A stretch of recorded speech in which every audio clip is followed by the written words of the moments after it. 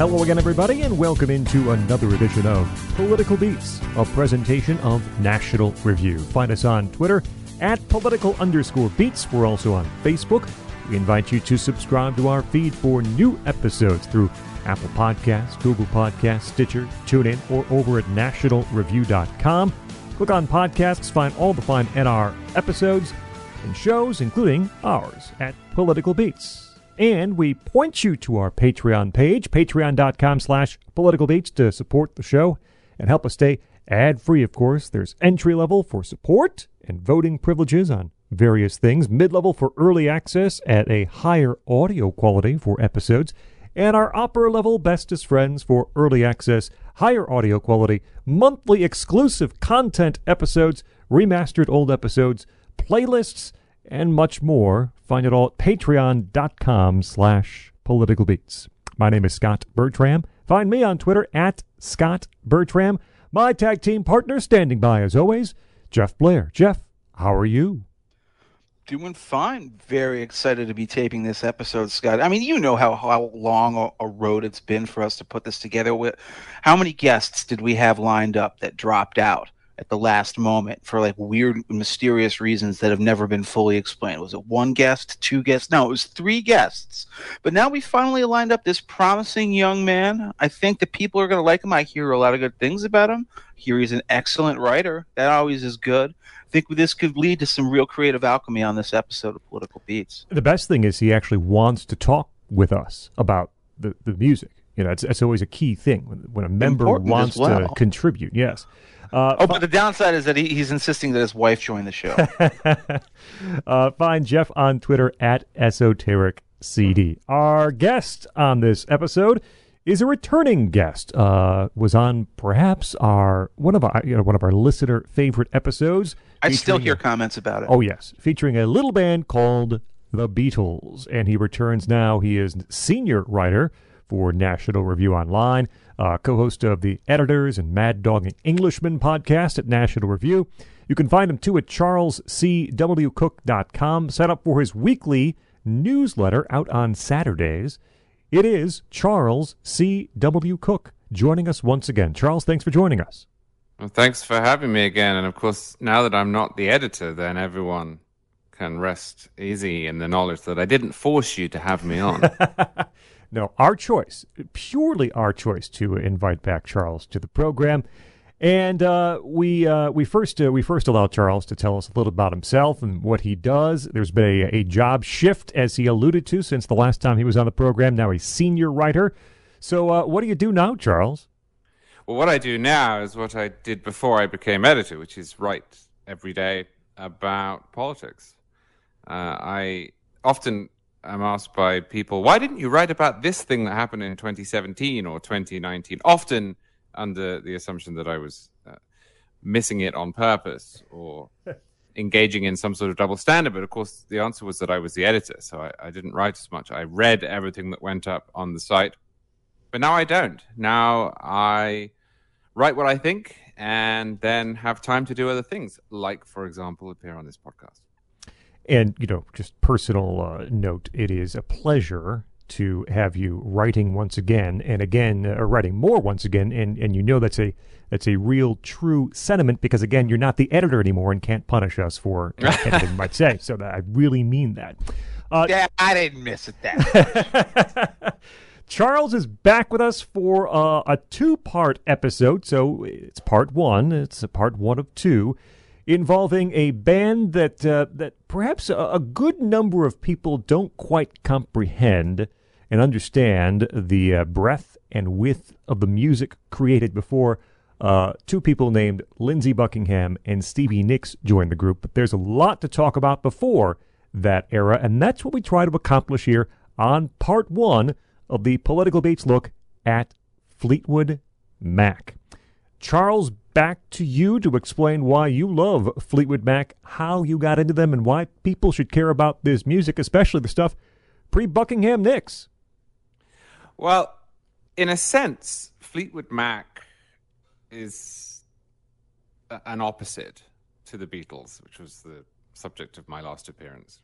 Fleetwood Mac is the yin to the yang. No, not because they don't share some history. In fact, family relations. George Harrison and Mick Fleetwood were brothers-in-law at one point. Mm-hmm. But because the Beatles is a band that the Beatles are a band that have four people, and with the exception of the stand-ins on tour, they have the same four people for their entire career, and they shift around musically, but it's the John, Paul, George, and Ringo show throughout. And Fleetwood Mac is exactly the opposite of that. I mean, it's quite difficult to conceptualize Fleetwood Mac as a single band. It's not even a band like the Eagles, where they had a rotating lineup, but you kept the core. Mm-hmm. In a sense, Fleetwood Mac is a shell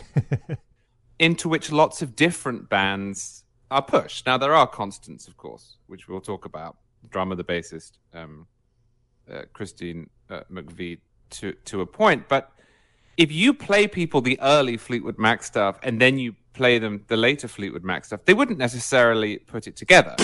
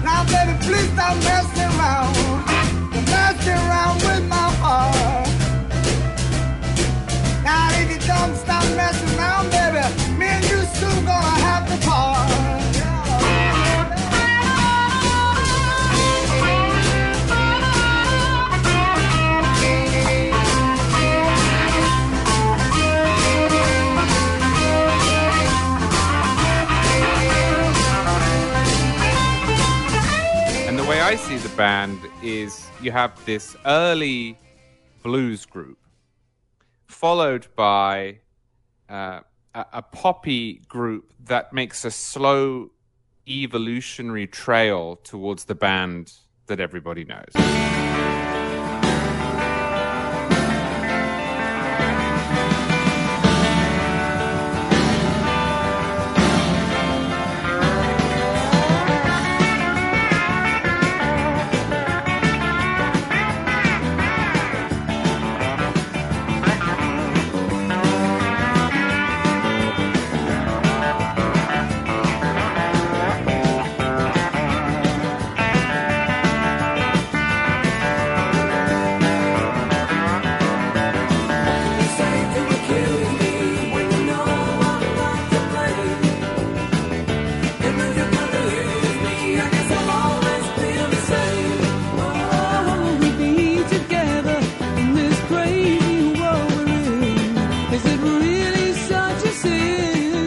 I will put my cards on the table. I think that for most people, and I include myself in this, it is the later band that stands out.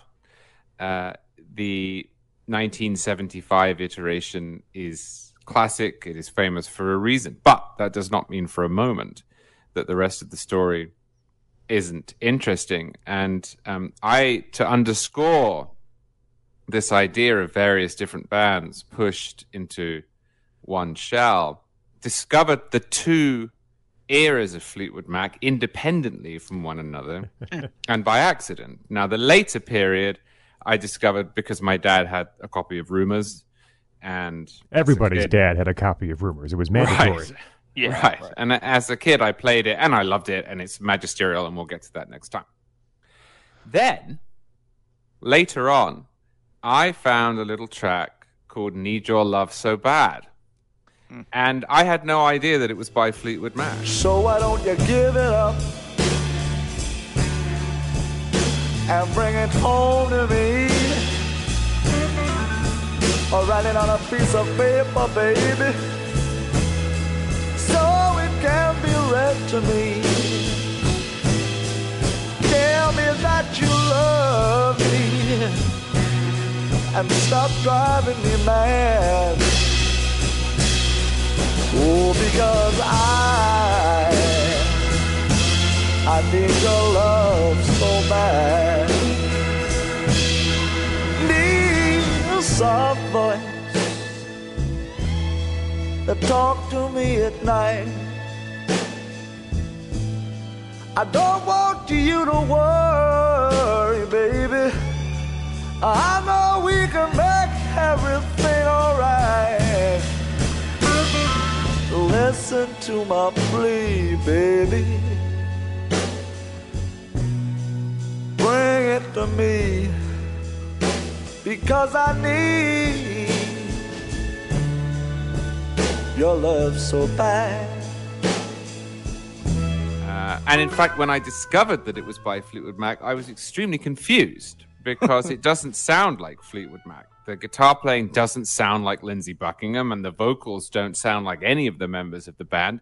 And that's because the guitar playing isn't by Lindsey Buckingham, and the vocals aren't by any members of the Rumours era band. And I was so confused by this that I started listening through and found this peculiar but valuable collection of songs that existed and were popular and well-known and toward the end well-selling long before Stevie Nicks and Lindsey Buckingham came along. So I suppose what we're going to do in this episode is talk about what I see as two different bands even before you get to 1975, but that share a name, and that name is Fleetwood Mac.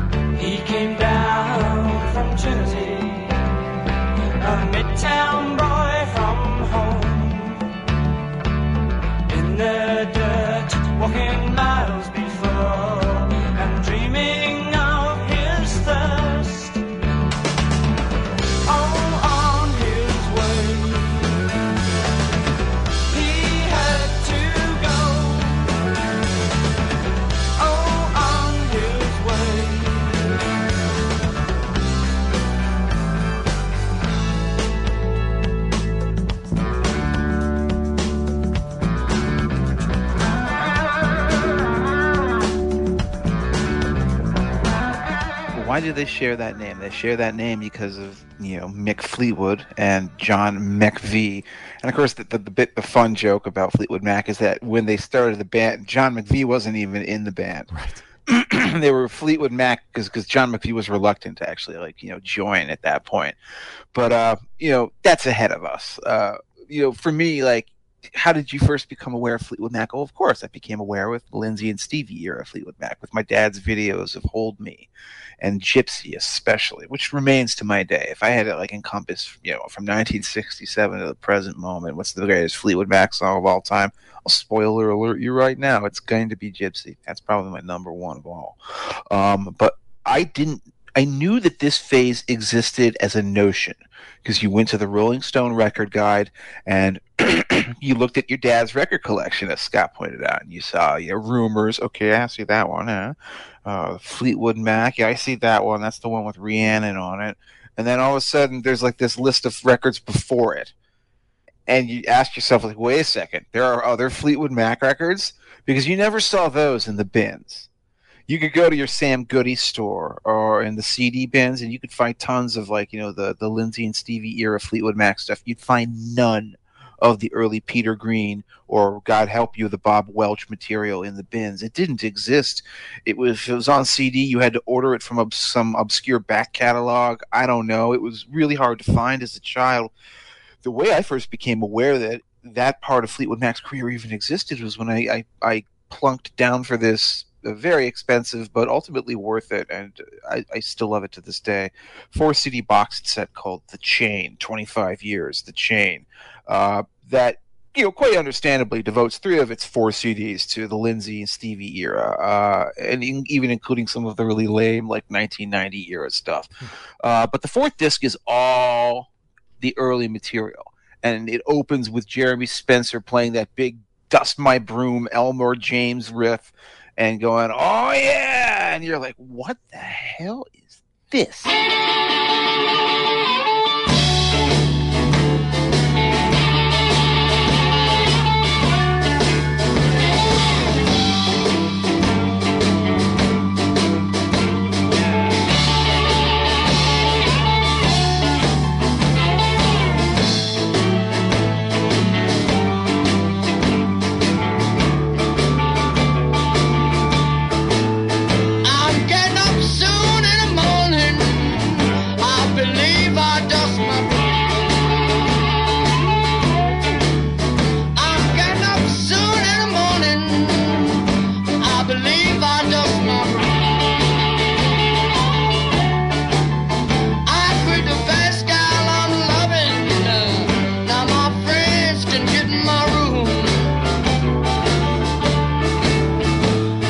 And the moment I heard that, I was shocked. I was so shocked that these could be the same bands that I couldn't quite believe it. This is during an era where there wasn't a lot of documentation. The story of Fleetwood Mac turns out to be one of the most insane, wild, and fascinating stories of all time. Back then, it was really hard to know much about what it was. My dad knew some of the details, vaguely remembered from the early 70s. He's like, yeah, I think that happened, and then the guitarist slept with the drummer's wife. He didn't quite remember, but it was something. There was all these weird ructions, and this was long before Lindsey Buckingham and Stevie Nicks had ever entered the picture. And I finally ended up finding out about this band, and what kind of bugged me about its previous obscurity is that this is great music. This is music that I hold to be, I think I would agree with what Charlie said, that taken all in all, Rumors and Tusk and Mirage are probably greater achievements.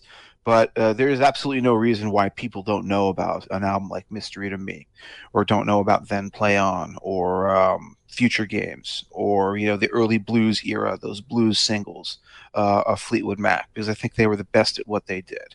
They were, in many ways, a slapped together band, which is why they could revolve around that hub and spoke of Fleetwood on drums and McVie on bass, but that rhythm section ended up becoming an actual rhythm section, like a really powerful one and a distinctive one and a shockingly versatile one. And this is the era where they honed those chops. If you want to find out how it was possible for them to become the Fleetwood Mac that they became when they became ultra famous, well, you find out here in this long sort of growth towards that. And you find out how everything was so contingent along the way, and it could have gone in so many different directions. This is a band whose story has fascinated me for decades, so I guess I'll get into most of the details when we start talking about the band. But I'm really looking forward to these 2 episodes.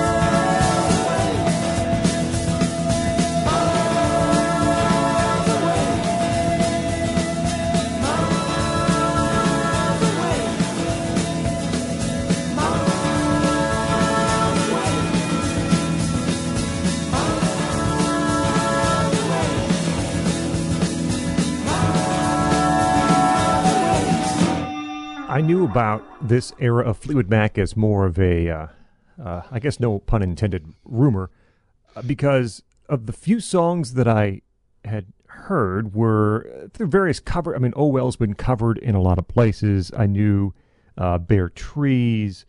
I knew a few other things that had been released and maybe on a movie soundtrack. There's a song that's on the Almost Famous soundtrack that I certainly knew about, and I also semi-knew the story.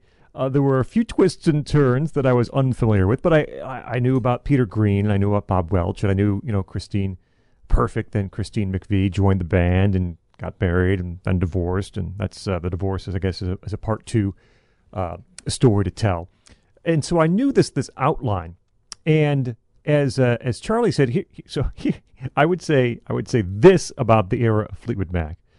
This Fleetwood Mac is like the weather in Chicago. If you don't like it, wait 15 minutes and you'll hear something else. Stylistically, from what you hear on the debut and on Mr. Wonderful, going to Kill House or going deeper up into like Penguin, those are very, very different styles of music. Even as they, as Charlie put it, evolved sort of in the later years. Album to album, I hear a lot of different things going on. And yes, certainly part of that is there are new members shifting in and out of the lineup for a long portion of this era of Fleetwood Mac's career. There is some... But there's a lot of just trying anything to see if it'll work what it is. And especially trying to break through in the U.S., which took a really long time for this band. And I would quibble only slightly with Jeff and say that I think this era of Fleetwood Mac features some really excellent music, and we'll get to that. But I would say it's more uneven, again, not rightfully so, but with good explanation, because there are members coming in and out. There are different sort of genres being tested. I think there are some albums that don't work. There's one that is pretty universally loved that I don't like really whatsoever. So I think by and large we're going to find, or at least I found, some really high points and some music that holds up extremely well. Some of that blues stuff could have been released in the past decade with sort of the the blues revival, if you want to look at the White Stripes or even a little bit like the Black Keys. That sort of blues that they're playing, that electric blues, man. A lot of the early, first couple of albums from this era of Fleetwood Mac hold up very well and would sound very fresh even these days. It's that transitory period where I think we then see some albums that come together very well, in which we hear members complementing each other and doing what they can to sort of make the songs the best they can be. And I hear other places in which the band is sort of pulling apart from each other during the course of those 11, 12 songs. So there's good stuff here, but I would think I would sort of say it's a little more uneven than Jeff says it is. But we'll get into that in the course of the episode. One of the things that I'll be returning to, throughout these couple of episodes, at least I hope I'll be returning to. I hope I have the memory to return to it. Is how the story of Fleetwood Mac's career is like a tapestry, in that like each of these albums, seen in sequence with one another, like tell a story about like there's something really weird going on with this band. Oh, this is interesting. They must be reaching a high point. Oh, heroes are hard to find. Something was really wrong with this band. You can always tell when there's some drama going on with the group. Like, why did Tusk follow Rumors? Well, there's a very specific reason why that happened. The story of the group, which is, again, one of the craziest stories in the history of rock and roll music, enough for at least 3 other Hall of Fame level bands, is found not directly in the lyrics of their songs, which are almost never, some of the love lyrics in later years could be, but this is not a band that tells its story in songs, really. It's a band that tells its story overall in the progression of its music. And so why is it so schizophrenic? Well, this is a band, I think it's fair to say that, it could justly be accused of schizophrenia. Now, before I just go on to sort of like setting up, the early blues stuff, Charlie, do you have anything else you want to say at the front before I move on? No, let's move on. So, how did this band come about? Well, this band came about because the British blues scene had never really entirely gone away. Well, where was it in the first place? In the early 60s, it was located in London. It was that hub around which, John Mayall was playing, but you had Eric Clapton and the Yardbirds, who then broke in and became, Clapton left the Blues Breakers, joins the Yardbirds. They become big pop successes. This is another sort of feeder lane into the world of mainstream success in the pop charts in Britain, and all of their lead guitarists have gone on to great distinction at this point.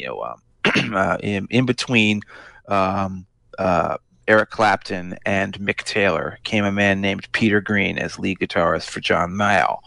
and he was playing with a rhythm section behind him, drums and bass, played by a drummer named Mick Fleetwood, who is like a veritable giant. He's like 6'10" or something like that, and 6'10" and dyslexic and incredibly fond of being photographed in tighty whitey underwear for some reason all throughout the band's career. Got a big fondness for ball jokes, as you can see on the covers of several Fleetwood Mac albums. He's a weird one. John McVie is the quiet one. He's the bassist. They form a pretty formidable rhythm section. They decide to strike out from the Blues Breakers and start their own blues band. For the first, I think, 2 songs, they have a replacement bassist, but eventually McVie joins them together. Who's the 4th member of the band? This guy, Peter Green, the guitarist. And I'll talk about his technique in a moment. He said he was looking for a second guitarist. He wanted a 2-guitar show and an album. So he needed somebody else who could, play fire alongside with him. He went on, listened to a demo of somebody that recommended, a demo to him. He listened to it. He was amazed by the guitarist, went to see that player live, walked up on stage to that guitar player, said, I'm forming a new band and you're a part of it. And since he was Peter Green, who was famous, this guy was just gobsmacked. And he said, yeah, the name of the band is called Fleetwood Mac and we don't even have the Mac yet. And Jeremy Spencer was in. I said goodbye to my sweet rider. I said she couldn't use me no more.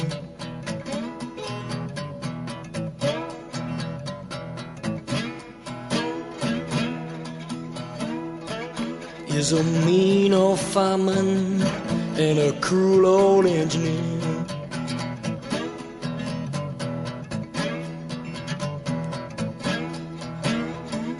He was a mean old fireman and a cruel old engineer.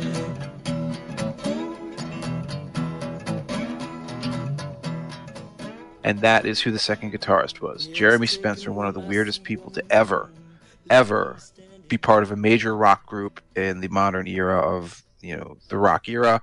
I won't talk about him right now.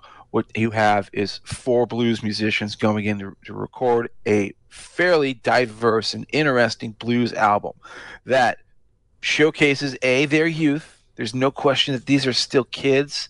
And I think it was I can't remember which blues musician said, these white boy kids in Britain, they want to play the blues so bad. And they do play the blues so bad.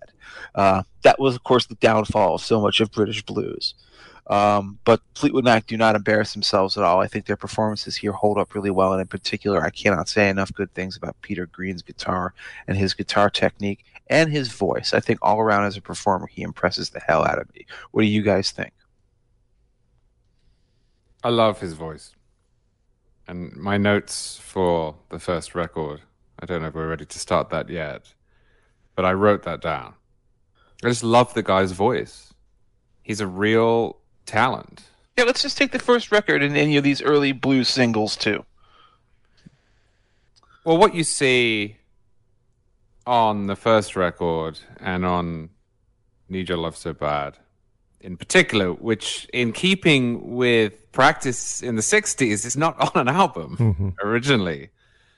You get this with the Beatles, too. When you first get into them, you're looking on the early albums for the famous singles, She Loves You, and it's not on there. Well, Need Your Love So Bad is, in my view, the best early track, and it's not on there. In fact, Jeff, I think you sent me about 19 different recordings of that. Yeah, the full studio outtakes are there. And I love listening to it. I was about to say, you might think this is a 6-minute long song, and it's unedited version. You might think that listening to that 8 times in a row would get you boring. It doesn't. Peter Green plays different solos every time. He does. And what you realize is just what a talent the guy is. And in a sense, there is something unjust about the fact that when people think of Fleetwood Mac, they think of Lindsey Buckingham, for whom I have enormous respect. But Peter Green has disappeared. It is only music lovers who know who Peter Green is.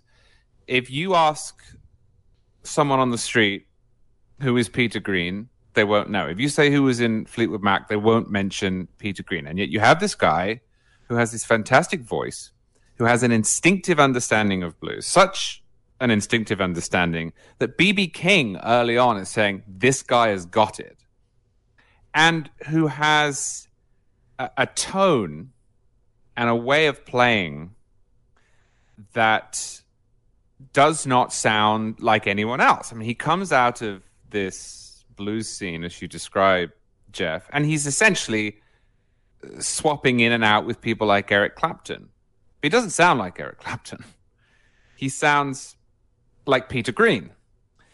And on this first album and the second album, you can immediately tell who is playing what because of his style. Now, there are also some strange decisions, which we'll talk about, in certain band members not playing on other band members' tracks. But Peter Green is unique.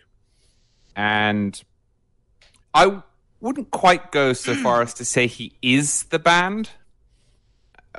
But early on, it would have been reasonable to call it Peter Green's Fleetwood Mac, as it subsequently became known as. Cool. Yes, but when I looked into your eyes,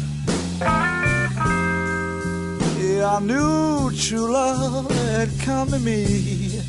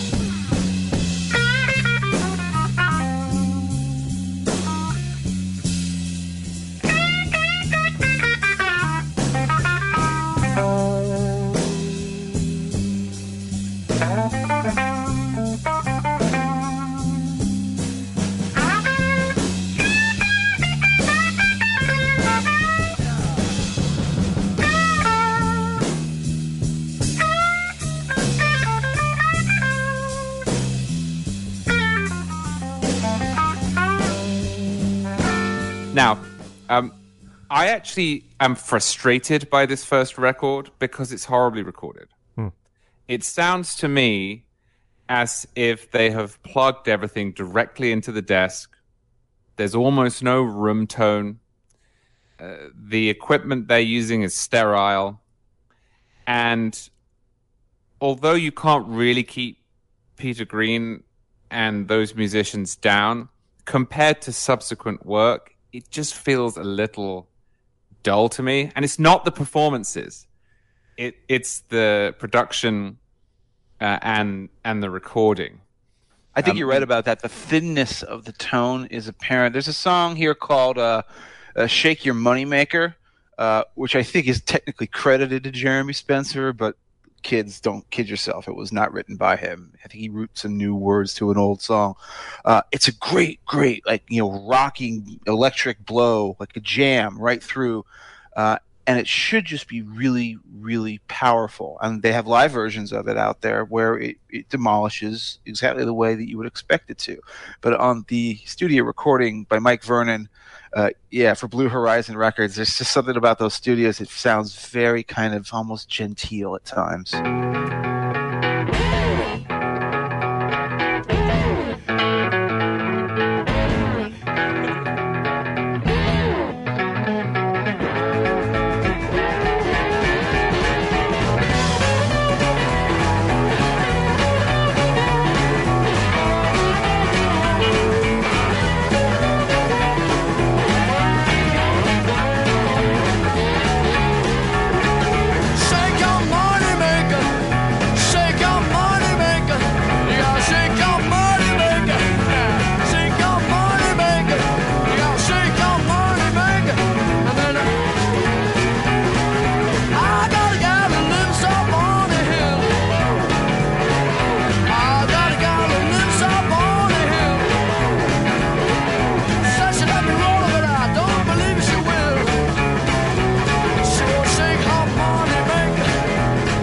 Long grey mare. Yeah. I'm so frustrated. I just want to pick the band up and take them to Abbey Road and put them in Studio 3 and say, do exactly the same thing. But just do it here. But just do it here. And there's a lot on that album that does that to me. Well, I think side 2 is much stronger than side 1. I want to transport them for My Baby's Good to Me. I want to transport them for I Loved Another Woman, which really should be called I Loved Another Black Magic Woman, because it's basically the same song. And when you first hear it, you think, how did that happen? Okay, no, I will insist it is not the same song. It is the same mood. It's not structurally the same song. It's not melodically the same song either. It isn't, and it's what impresses me. I was all set to come down and say, because, I've always had that same association in my mind. How could you not? And then I listened to it. It was like, you know what? Okay, Peter Green clearly said, I like this mood. I'm stealing this mood. He stole it. He recycled it. But it's like the Blurred Lines case for plagiarism. He stole the mood and the feel, but he did not steal the melody. I insist on that. No, he didn't. He didn't. But it's Black Magic Woman in utero. She was a real good woman.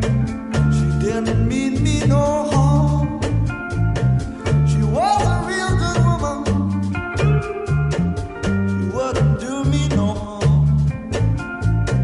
But I loved another woman. Now she's up and she's gone.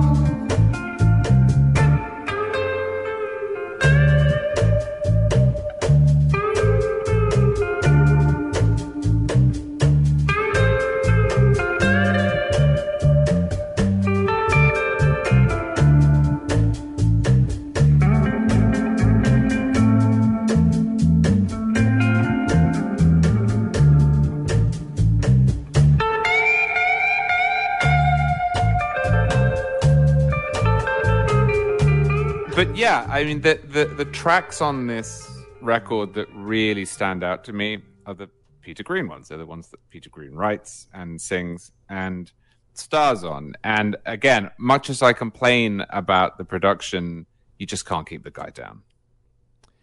I don't want to lose Jeremy Spencer's contributions to this first album because I think they're strong. Spencer is a slide player.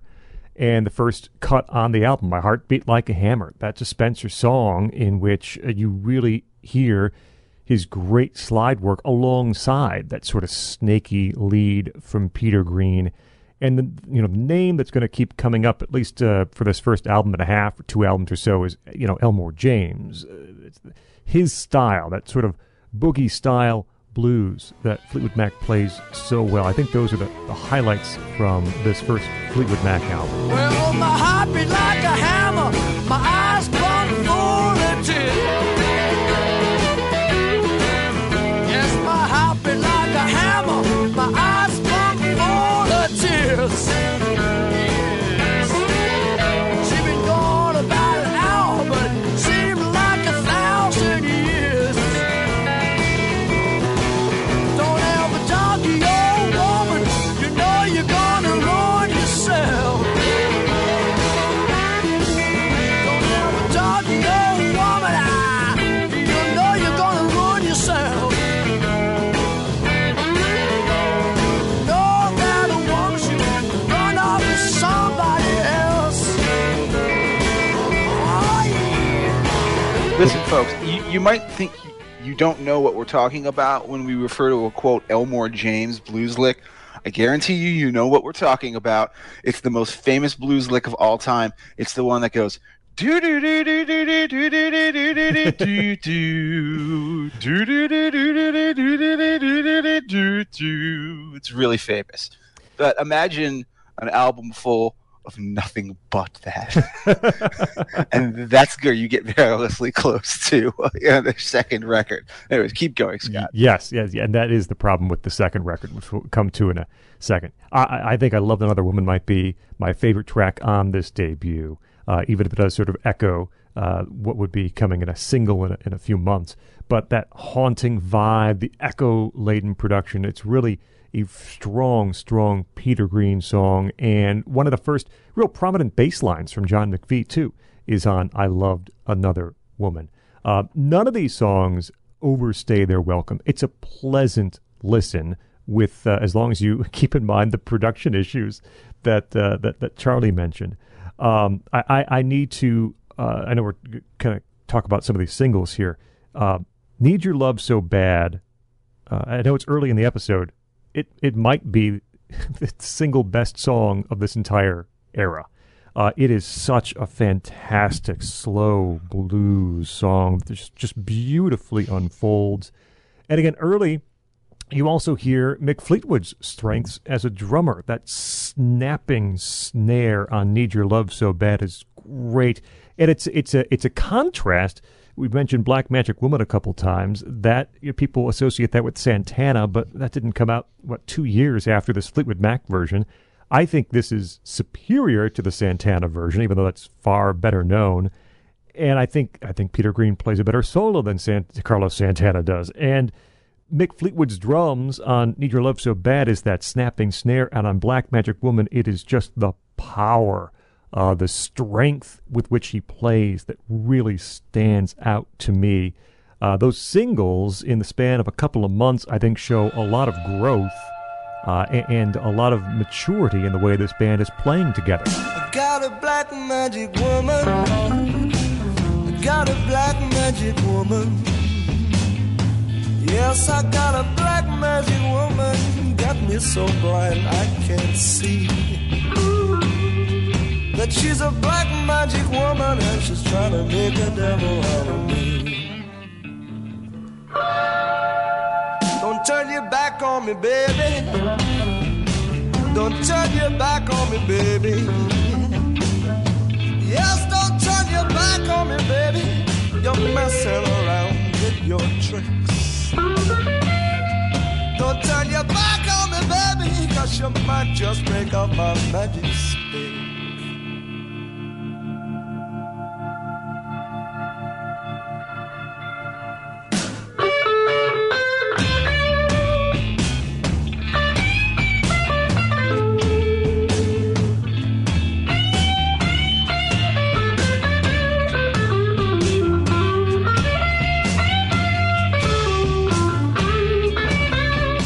First of all, actually agree with most of what you said, which I'm pleased to admit, because I did not think I was going to be able to. This show was booked. I'll say this about the original Fleetwood Mac, which is to say the original foursome with Spencer and Green up front and only, McVie and Fleetwood in the back, is that Spencer is a very weird dude who has to be reckoned with in all these albums and in all these sessions. When Green hired him, he expected him to be, the guy who would back him up when he's playing his blues songs. But if you listen to the Fleetwood Mac album, the debut album, every single song that Peter Green sings is a trio performance. There's no other guitar behind it. Jeremy Spencer isn't playing on those songs. Meanwhile, on Jeremy Spencer's songs, Peter Green is all over that material. So why? Why is this the case? Well, the way it was explained by Spencer and even by Green and others in the band was that there was just something weird about him that made him unable to learn other people's songs or play other people's music. The only things that he could do that he knew how to do, it turns out he was almost on the autism spectrum, I suppose. That he could play these incredible impersonations of Elmore James 12-bar, bottleneck slide, right? And he could do Elvis Presley and, Buddy Holly 1950s rock impersonations as well. But he had nothing of his own underneath him. He had no core to him. He couldn't play other people's new music. All he knew how to do is the things that he loved. And it would be this curious dynamic within Fleetwood Mac for the next several albums. And it kind of it puts the context of his departure, into a more understandable light, I think, too, when we get there. But you're left with the fact that, a lot of times he sounds like a very squawky teenager singing these yoppy blues songs. And, the excitement level will get it across on a song like My Heart Beat Like a Hammer or Shake Your Moneymaker. But, man, when he's fumbling around on the keyboard just playing Hell Out on My Trail badly, or what is it, Cold Black Night? Yuck. I don't like those songs. I don't like that aspect of Mac. And the worst part of what I think is, if not their worst album, then very close, the one that comes next, is the fact that you get a heavy double, triple, quadruple dose of it for all your troubles. And that's Mr. Wonderful. I know this is Charlie's favorite album, so why don't you start first? Well, actually, before I do that, I just want to add something to what you just said about Jeremy Spencer. This is one of the challenges that musicians have when they're in, say, blues bands as opposed to pop groups. They are enthralled by certain musicians for their brilliance, but they struggle to work out how they would fit into a band. I mean, a band is a group, it's a gang, and you can't all be Elmore James. And this is one of the problems that Peter Green had, because if you read how he looked for musicians, he loved people who could do broadly what he could do. But that can be a real challenge, and it's no surprise that the people who more casually joined the band, who were seen as reliable, Mick Fleetwood, John McVie, Christine Perfect, soon to be McVie, those are the people who grow into world-class musicians, but were not touring on their own. Whereas, Green goes and he sees Jeremy Spencer in clubs and at festivals, and he says, wow, that guy is an unbelievable slide guitarist. I need to have him here. But that usually doesn't work. Supergroups usually don't work. And I think this is one of the early stories of Fleetwood Mac. They can't find that balance.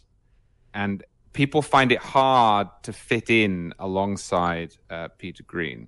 How about an entire horn section plus Christine Perfect? Does that fit in alongside Peter Green? The string section does. But look, this is evident on Mr. Wonderful, right? Which is, it's a mess. Because it's there's nothing organic about this record. It's just one paced, and it's repetitive, and it's too raucous, and it doesn't quite show off Peter Green in the way he needs to. I mean, you can't put the guy down, because his tone, and because this was recorded live, and because the sound is better on it in some ways, you really do hear Green's guitar. I don't quite know the term for this, Jeff, but Green comes over the top of his notes, especially on that Les Paul, in a way that is really difficult to do. Yeah, I don't know how to characterize it either. Yeah, and I think you hear this on Rollin' Man, especially.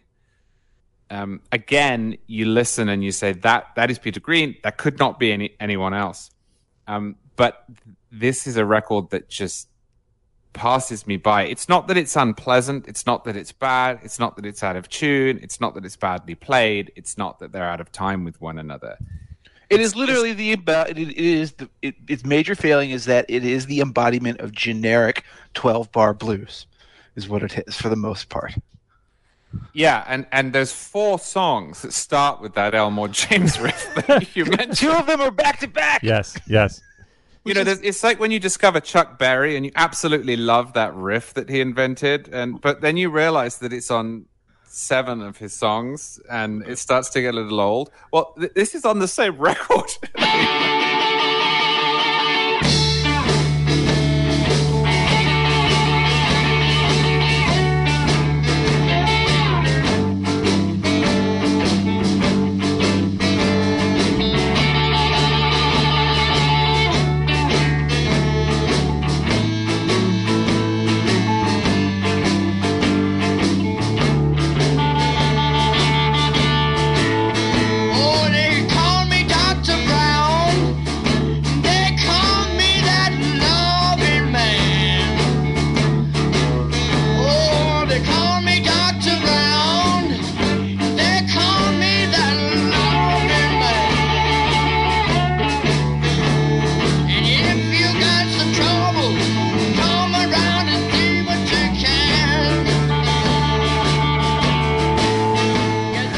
Cute little thing on the first album, and then on this album, what the heck? It's almost like he's in Vapor Lock or something like that.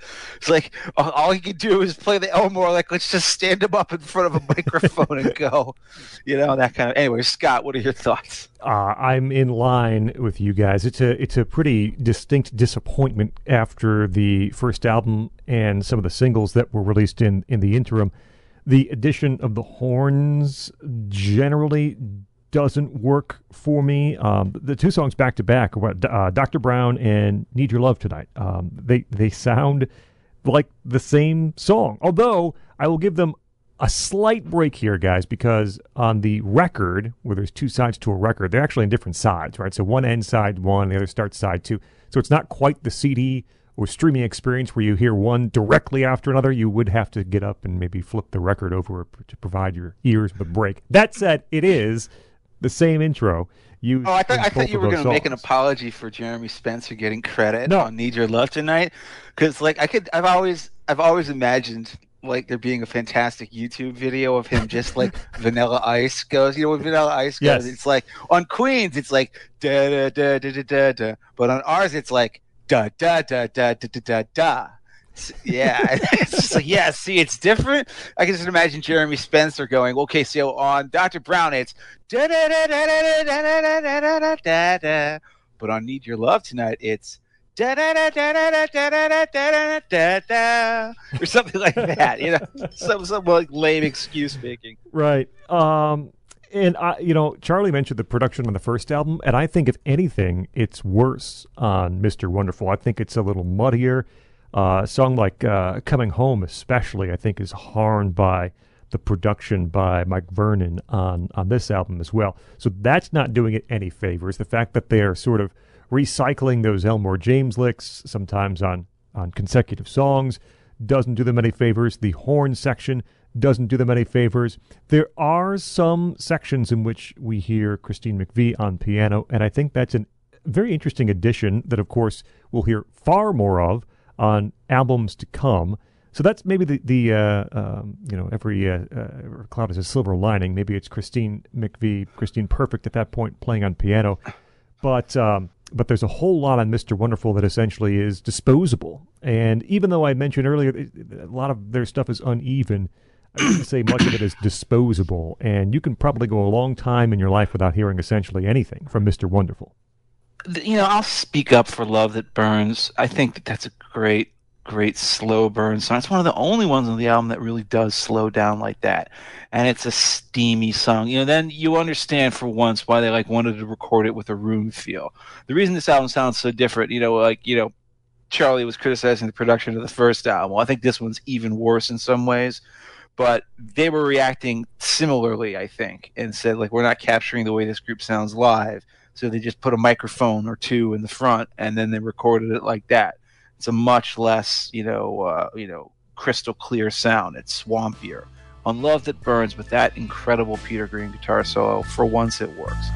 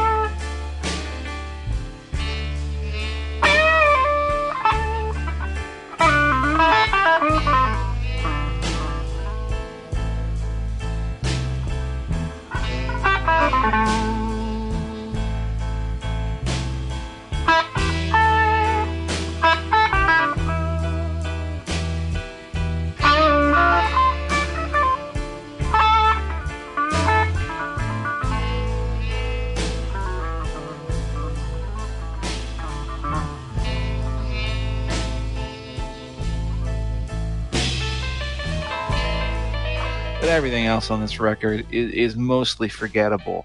And I think Peter Green agreed. The first thing he did after it was released is he was so hot to get another member in the band because he wanted a second guitarist to play with. He didn't have Spencer to do that. Spencer would come in and do his bit and then just go stand off stage and, I don't know, drink tequila or something like that. And, start sewing dildos onto his pants. He would do that often during shows. It was weird. Fleetwood Mac was a very weird band in the late '60s. I have to say, as a stage act, they got into a lot of weird trouble for vulgarity, and you wouldn't expect it from Fleetwood Mac, but they do. Yeah, mostly Spencer's doing. He apparently would do very ridiculous Jim Morrison-like things on stage. But Peter Green needed someone who he could play with. And he'd seen some guy who was in a small band in England called Boilermaker, called Danny Kirwan. And he really liked the way he played guitar as a lead guitarist. So he said, come join us. And this, I think, was actually a pretty brilliant pick. If Green had ever managed to stay in the band, to center and balance Kirwan. But because he left so quickly afterwards, I think that was also destined for tragedy in this weird soap opera that is Fleetwood Mac lead guitarists. But I really love what Kirwan brings to Fleetwood Mac. And then this later part of their early Green era is just fantastic music. This is when Green realizes he has higher aspirations, musical aspirations, than just playing old blues standards. He wants to do something that has feeling in it, and some of his feelings aren't very happy or are popular or upbeat. But the first thing that comes out of the new Danny Kirwan era Fleetwood Mac is, of course, one of the happiest and most peaceful songs of all time. A #1 hit single in the United Kingdom, no less, in fact. It's called Albatross. And to me, it's always been the most South Pacific song of all time. You just listen to those guitars, those twining guitars by Kirwan and Green, and you can hear the waves lapping along with your boat. There's a giant bird with enormous wingspan flying above you. You've got a daiquiri in your hand. And it's an island. It's Jimmy Buffett, Island Paradise stuff is what it is. It's a beautiful instrumental song. So very curious that it went to the #1 spot in the United Kingdom. But I think BBC DJs just loved it to death because you could read an entire news broadcast over it and not be interrupted. And it was used by the station forever and ever as their official theme for like various things when they would read the news. Very, inspired, but certainly in the same ballpark as the great song Sleepwalk by Santo and Johnny, which has the same very relaxing, laid back, as Jeff says, kind of a sea setting, a beachy setting. That's the exact vibe you get from Albatross. And whether or not it's inspired by it or not, it certainly is in that same league.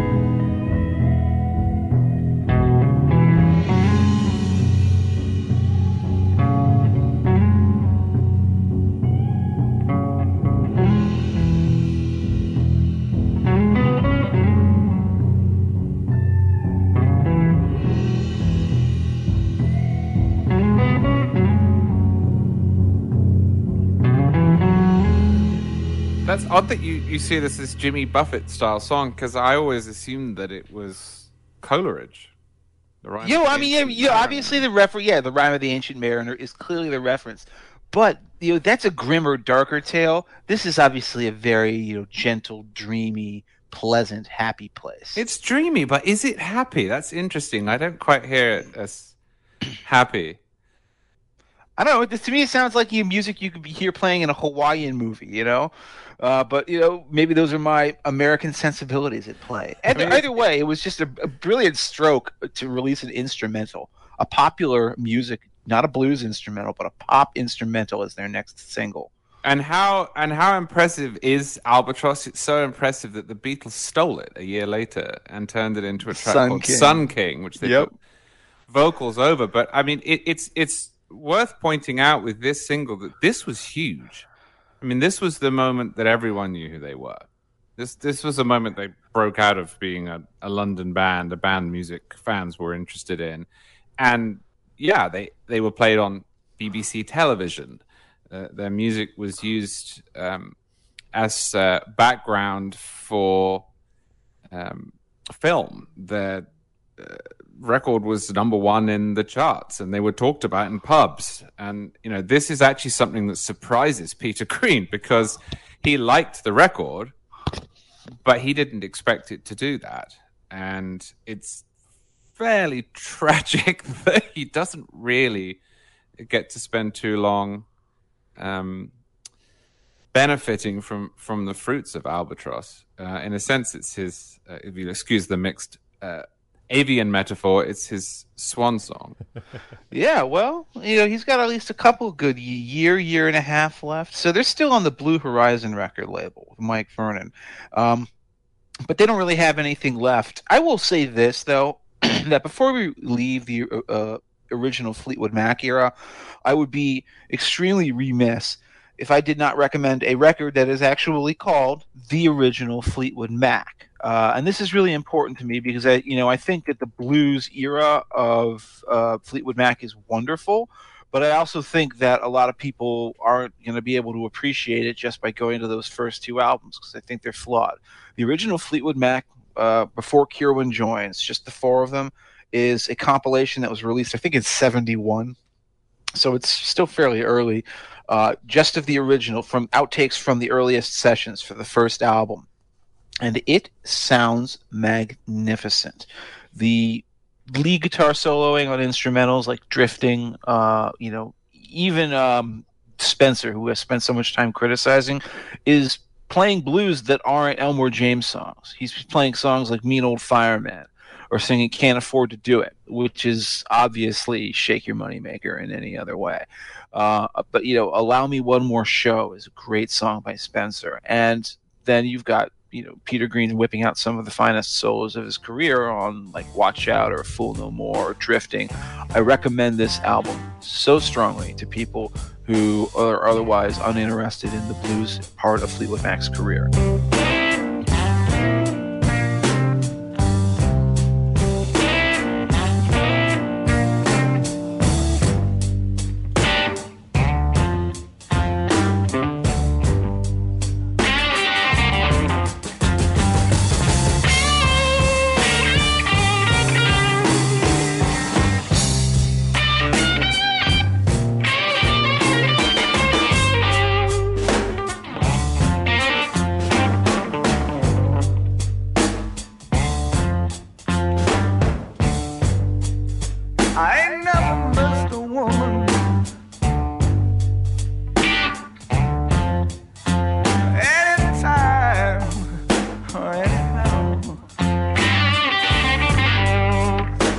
This, of course, takes us to the sort of rock part of Fleetwood Mac's career. They leave Blue Horizon. They record a single, one-off, with the failing record label Immediate, owned by Andrew Luke Oldham, ex-manager of the Rolling Stones. I love these factoids. But it's a really important song. It's called Man of the World. And if there was any one song in Fleetwood Mac's history that showed where Peter Green's mind was at, the very bad place his head was at, it's this song, which starts as a beautiful, just little electric folk tune, and then turns into a full-on rock song, and ends with him just saying that he wishes he was in love. It's one of Fleetwood Mac's great achievements, and very few people even know it exists. I guess I've got everything I need. I wouldn't ask for, and there's no one I'd rather be. Life is the waste I've never been more.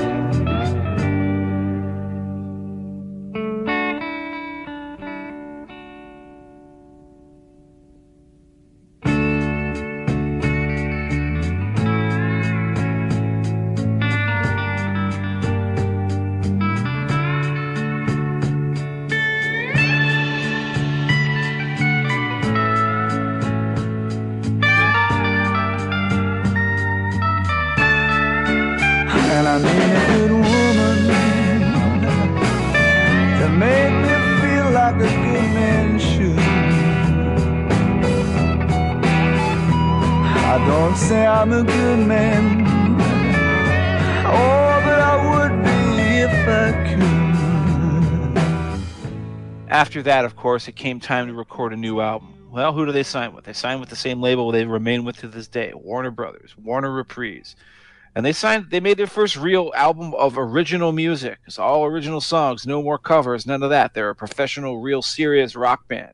The name of that album is Then Play On, an album which has so many different forms and versions and edits that it's hard to keep track of what the official one is. But I know this is Scott's favorite Fleetwood Mac album, so I want him to go first. Yeah, it's not. And, I know just based on, reviews and reading about early Fleetwood Mac that this album is held in pretty high esteem. And so I thought there was something wrong with me the first time I heard it, because I certainly, I can understand I might be hearing it on the wrong day.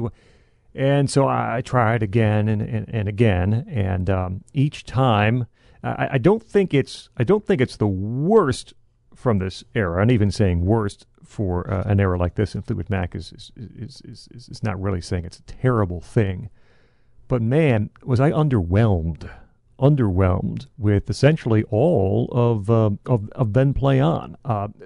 Jeremy Spencer doesn't play on this record, though he is officially still a member and would play on the next record, but he is absent from Then Play On. So you have the two guitars here with Green and Kieran. And, okay, so what's my problem with Then Play On? And I try to give it some thought. I think that on one hand, Peter Green gave half the album away to Kieran, just said, you take it, you write it. And I don't think that his songwriting is to the standard that it would get to. Kieran is, and Jeff and I were talking about this before the show, Kieran is a really interesting writer because he's like 55% successful. There are some things that he will do in these next few albums that I think are really outstanding songs, and there are some in which he misses the boat entirely. And his writing style is not really based around riffs. It's based around grooves, and it's. I think there's a real hit and miss quality to his songwriting, and at least for me, with one exception, I think Without You works really well on Then Play On. But the rest I'm not quite so sold on. And a good portion, again, in trying to explain why it didn't appeal to me, I'm hearing, I don't know if it's a lack of focus or aimlessness. There are a handful of songs here that essentially, and reading later on, it was true, were just jams in search of a song almost, right? It's a very, to my ear, a very jammy record, and sometimes those things don't resolve themselves in a way that is appealing to me.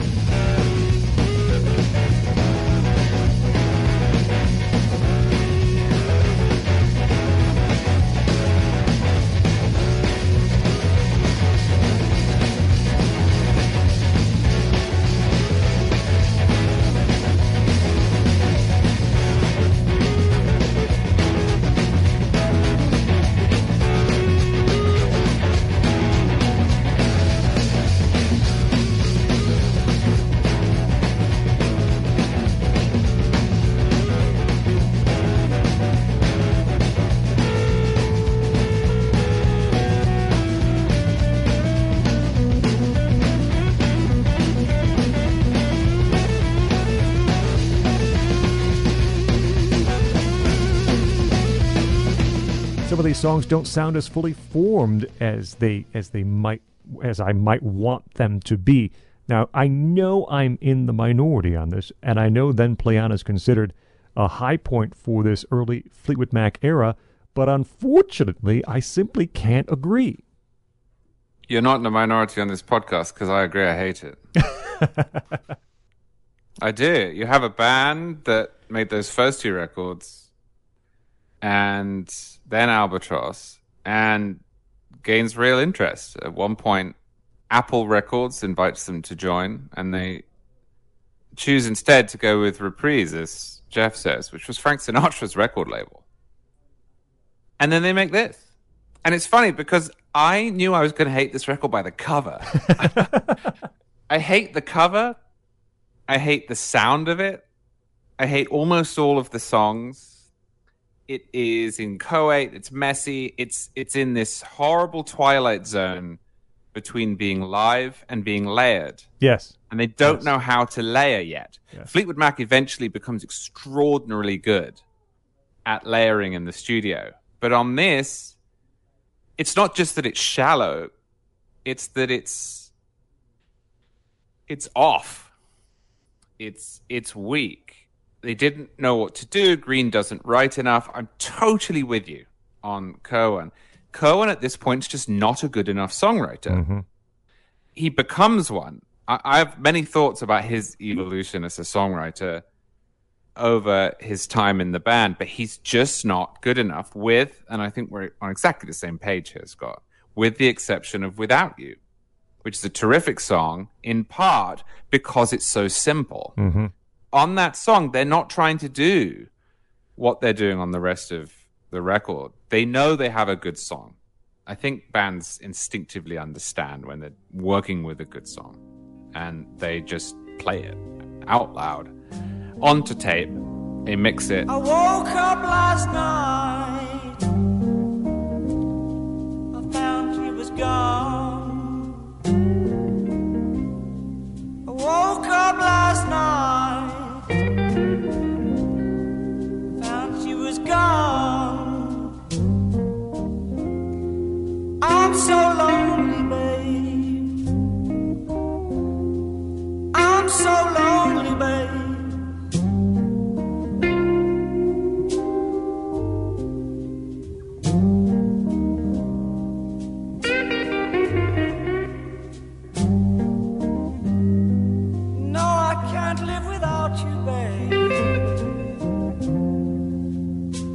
I'm so lonely, babe.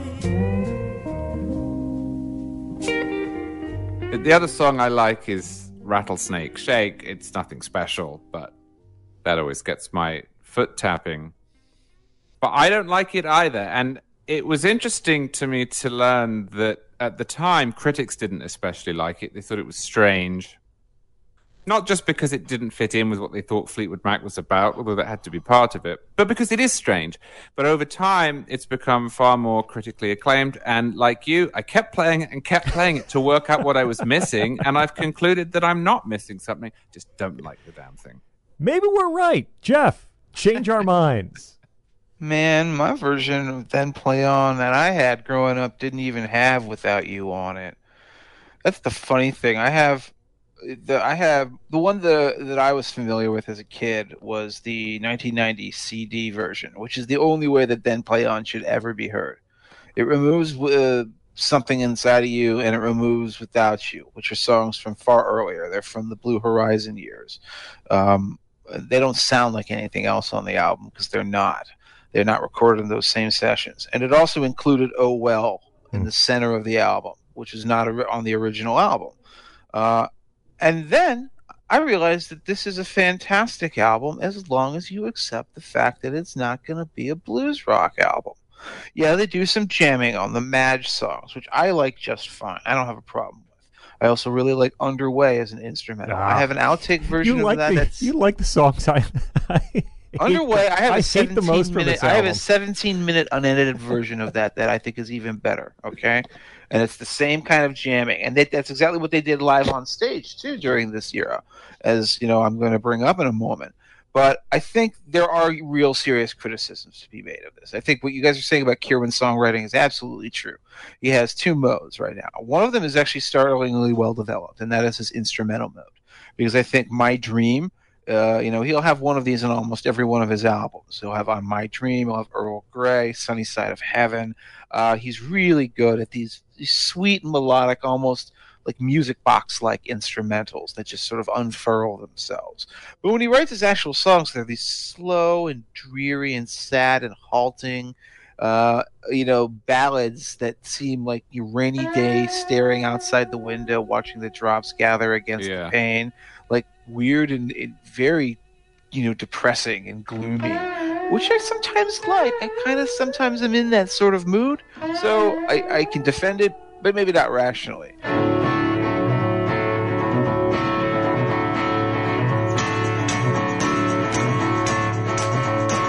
Tell me anybody me. I said, tell me anybody, do you really give a damn for me? Oh, 'cause I just got to tell you about a thing that's bothering me. I was a rambling pony. I would roll, I would roll, and I would roll from town to town. I was a rambling pony. I would not argue this is a classic album. I think this is a very good album. I'd say this is like a 3-star album, right? Because I do genuinely love Showbiz Blues.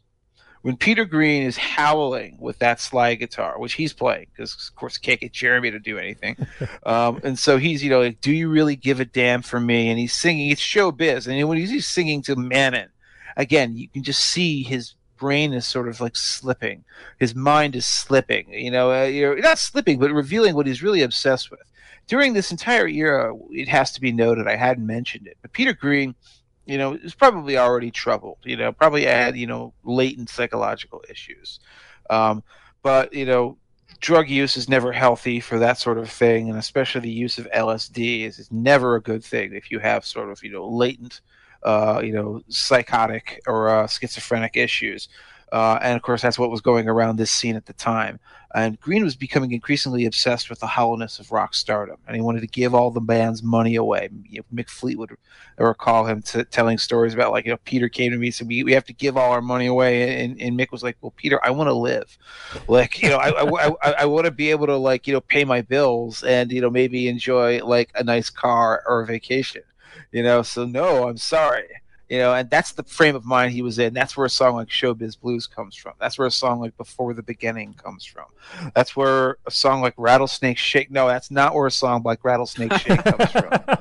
Which is, of course, nobody mentioned it. It's another great 5-fingered salute to jerking it from rock music. I know this guy. His name is Mick. He don't care if he ain't got no chick. He do the shake, and he jerks away the blues. It's not subtle, but it's a fun song. I don't know how you can't like Rattlesnake Shake as a song.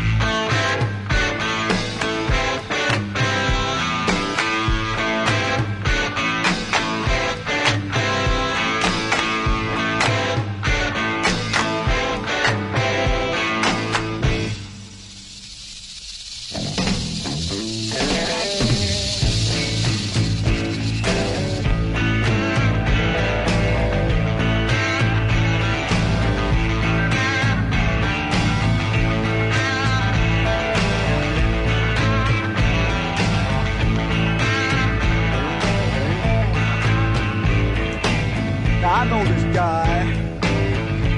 His name is Mick. Now he don't care when he ain't got no chick. And do the shake, the Rattlesnake Shake. Yes, it do the shake, and jerks away the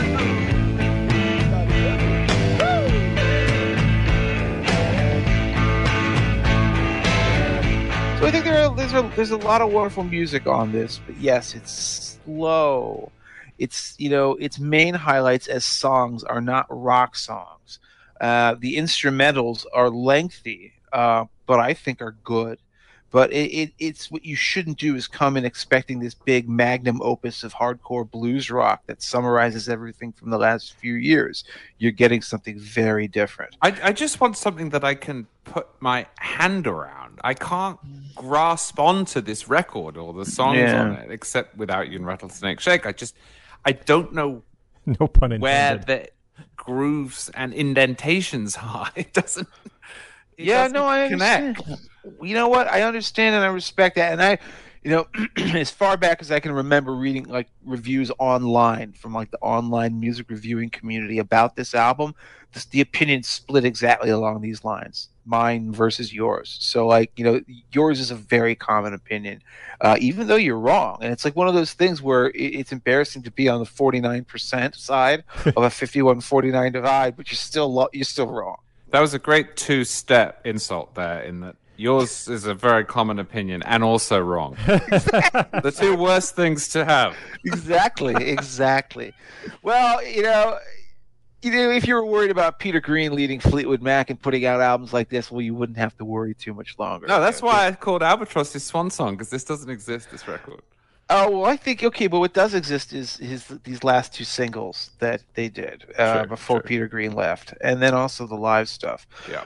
They played a blues jam in Chicago in '69. Kirwan was there, and it's actually really fun. It's a 2 CD set. If you really like listening to Fleetwood Mac, who knew how to play the blues, play with a lot of blues greats from Chess, then you're going to really enjoy that stuff. But I wouldn't call it essential. What I would call essential are the single that came out around Then Play On and the one that came out almost immediately afterward. Again, if you want to know where Peter Green was thinking these days, just look at his lyrics. Oh, well. Parts 1 and 2. Part 2 is on the flip side of the single. Part 1 is, you'll immediately recognize it as the, that's where the Black Dog riff came from song. But it's much more than that, and of course the lyric is as doomy as they get. I talk to God, I hope He understands. He says, "Sit by me, and I'll be your guiding hand. But don't ask me what I think of you. I might not give the answer that you want me to," which is basically the way I think Green felt God felt about him at that time. But that acoustic guitar riff, that circular acoustic guitar riff, and the way the band just shadows him and then explodes into chaos and then falls into silence. The mastery of dynamics and rhythms on that singles are why it was just so immediately memorable at the time, and remained one of the very few early Fleetwood Mac songs that Lindsey Buckingham would play all the way up through their live career.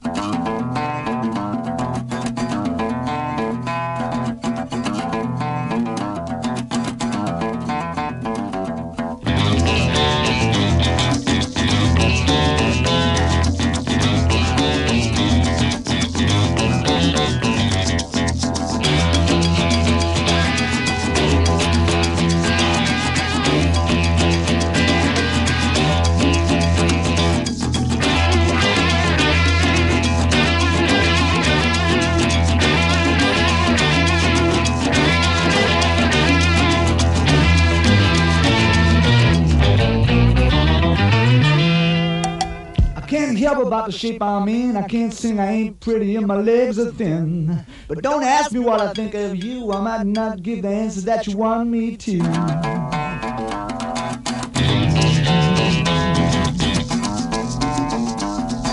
Oh, well.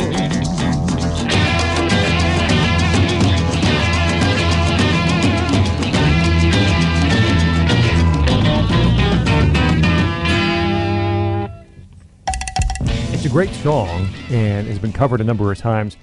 One of the first times I heard it, I think, was, although it was already familiar to me, so I must have heard it in other places, but the Jimmy Page and the Black Crowes album, Live at the Greek, they did a version of Oh Well, and Jimmy Page playing Oh Well, which, of course, he also played Black Dog. It sounded really good. I think the influence of Oh Well is slightly understated. It's a sort of, bluesy proto-metal combination. Not just, we talk a lot about the 90s grunge and the soft, loud dynamics, but this is, silence and loud dynamics. Those vocals with essentially no accompaniment, which Black Dog would also steal. And then the part 2 with sort of the Spanish guitar portion, depending on what version you have, there are some OL singles or some OL songs that will tack on a portion of part 2 on the back of part 1 to make like a 3-minute and 12-second long song, but there is a whole 5.5-minute long actual OL part 2 where that Spanish guitar is sort of flushed out a little bit more. If it's Peter Green's true swan song, to steal Charlie's term, he couldn't have got out in a much better way than Oh Well. Yeah, I don't think I can add too much to this other than to say that it's just a terrific, terrific song. And it is a great example of the influence that Fleetwood Mac had on Led Zeppelin. I've never read any evidence for that. I'm sure there is some. But, it's not just that song. You can hear it by the time that Led Zeppelin have gone stratospheric, they're absorbing this. And Oh Well is a wonderful example of it. And Oh Well is interesting too because nothing from Then Play On makes it onto the greatest hits. Nothing makes it onto the compilations. Nothing makes it onto classic rock radio. But Oh Well sure as hell does. Well, you guys are wrong in your maligning of Then Play On. But if you really want Peter Green's True Swan Song, we've been talking about it for the last couple things here. Here is Peter Green's True Swan Song. And that, of course, is the last single that he played on with the band called the Green Monalishi. Monalishi is hippie slang for money. So, lest there be any doubt about what Peter Green considers to be the root of all evil, it is the love of money. This is during an era where he had taken to wearing like white flowing robes, caftans with his long, scraggly hair. He looked basically like Jesus Christ on stage. He's a big Jewish guy with his long flowing hair, wearing white robes that sound like they came right out of Jerusalem circa 23 AD. Clearly at the end of his rope, and you can hear it in every single note of paranoia that drips from this song. Every single note of it, from the opening guitar slashes to that lumbering riff that does sound like Satan himself. And the way Green sings that song, he actually sings like he's frying in hell. And his soul is being judged right now. It's such a creepy and weird and haunted performance. And, if it weren't for the fact that I know that this doesn't have a happy ending, I would salute Peter Green for really getting inside the mind of somebody who's really suffering, a dark night of the soul. Except this is really Peter Green's Dark Night of the Soul on record. 'Cause you're the green Monalishi with a two-pronged crown. All my trying is up, all you're bringing is down.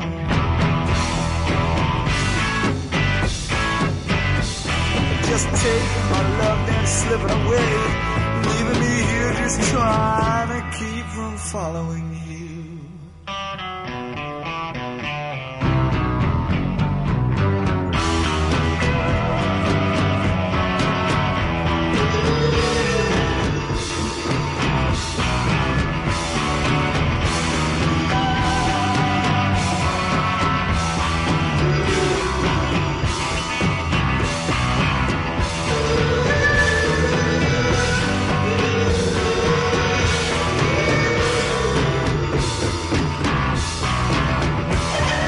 This is a thing, Jeff, that used to happen to bands, but doesn't seem to anymore, where the original leader of the band would go crazy, have to leave the band would then rotate its members, spend a few years not quite sure what it was doing, and then become unbelievably famous. I mean, the other obvious example is Pink Floyd. I was about to say, they saw Pink Floyd do it, and they said, if they can do it, we can do it.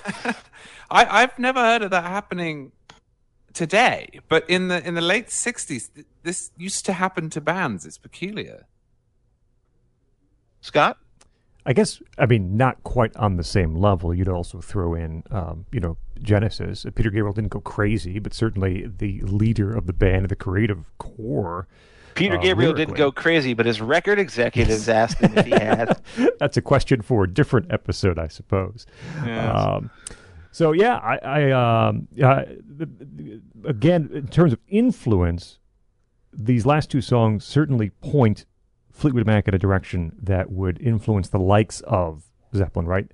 Green Monalishi, along with Oh Well, really plays to the heavier, harder side of what they were doing, and certainly to Peter Green's state of mind at this time too. But the way that those guitars play with each other and shriek, and it was successful too. Oh Well did well. I think Green Monalishi went to number 10 on the charts. It's not as if Peter Green was exiting a sinking ship. It really was as we say these days, a mental health issue that prompted a departure. Not only was it not a sinking ship, they had just recorded what I actually would argue would have gone down as one of the greatest live albums of all time in rock. Had it been released at the time. That would have been the album that these days is known as like Live in Boston or Live at the Boston Tea Party. It's a series of shows from, I believe, March or April of 1970, or February of 1970. It's a 3-disc set. All you really need to do is get the first disc. You can listen to the first disc of that. It's 8 songs. And then you will immediately understand why this band was so exciting and why the interplay of Peter Green on guitar and Danny Kirwan on guitar was so exciting, and why future prospects for them seemed so bright. There are songs here that were never released that they would have been, it would have been magnificent for them to record. Only You by Kirwan is just this propulsive rock song that was revealing the style that he would succeed at throughout the rest of the band's career, which is playing these sort of grooving, nagging riffs rather than trying to write little, twee ditties like When You Say. And then you listen to even Jeremy Spencer. My God, he doesn't embarrass himself. He sings I Can't Hold Out and Got to Move, and he does great. But the band coming together to jam on songs like Rattlesnake Shake or Green Monalishi, or Black Magic Woman for that matter, just shows you how powerful the group could be live.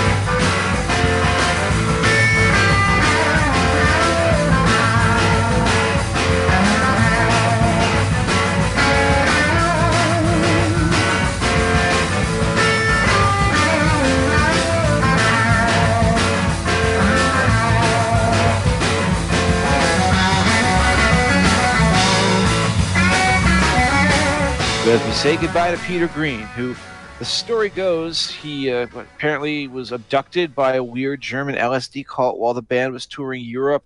He was dosed so heavily that he wasn't able to even function normally for like several days afterwards, and then his mind rapidly deteriorated after that. This is not a joke. This is part of the story of Fleetwood Mac. This is the version of it that I have had handed down to me. He finally just lost it all at around May of 1970 and quit on the spot, and they just couldn't get him to come and play with the band. What on earth do you do? Well, as I said, it worked for Pink Floyd. I guess we'll just continue playing on. We'll then play on, and they come up with the weirdest album that any major group, one of the weirdest albums, there are many contenders, that any major group has released in a very long time, which is an album dominated by Jeremy Spencer's weird sensibilities called Kiln House. And when I say weird sensibilities, there isn't a lick of Elmore James anywhere on this record, my friend. This is all about the 50s. Well, goodbye, world. It's sad but true. Got a date with a hangman. I have to leave you. I shut my door 3 times or more. The reason I'm going is blood on the floor. The nights are so lonely. The days are so long. I'm in the jailhouse 'cause I say I done wrong. I don't say I'm sorry, I just say I'm sore. The reason I'm going is blood on the What do you guys think of the weird rebirth, next stage? What do you want to call it? A Fleetwood Mac, a Jeremy Spencer project. I got to tell you, I actually like it quite a bit, which should not be surprising, perhaps, based on some of my other proclivities musically. I explained this to Jeff in one of my texts. It's Fleetwood Mac as if infiltrated by Dave Edmunds, and that actually appeals to me. Now, up front, it's unsustainable. You're not going to have a lengthy career sort of aping and doing homages to retro 50s American rock and roll, which is what a whole lot of Kilnhouse is. But as sort of a one-off, as a regrouping album, because with Peter Green gone, you got a four-piece essentially. It's Fleetwood, McVie, Spencer, and Kerwin. And then Christine Perfect, who I'm not sure if this time she's married yet, but Christine McVie, we should probably just call her Christine McVie to make things simpler at this point. She plays on this album too, and this is Jeremy Spencer being able to sort of play without the influence of Peter Green, and do the things he wants to do. There's a country essentially parody on this song. I mean, really a country song. There's a old cover, Hi-Ho Silver, which is a Honey Hush under a different name, Big Joe Turner cover. It takes some of that loose, jammy, laid-back feel of the last album that I didn't like, but actually sharpens the focus a little. I like it so much better here. And the Kerwin songs, I think these are both Kerwin songs, Station Man and Jewel-Eyed Judy. Jewel-Eyed Judy is one of the singles from the album, which flopped. But I think there's a pretty significant leap forward in his writing here, Kerwin's writing too, on both of those songs. Station Man is one of my favorite songs from this era of Fleetwood Mac. Absolutely.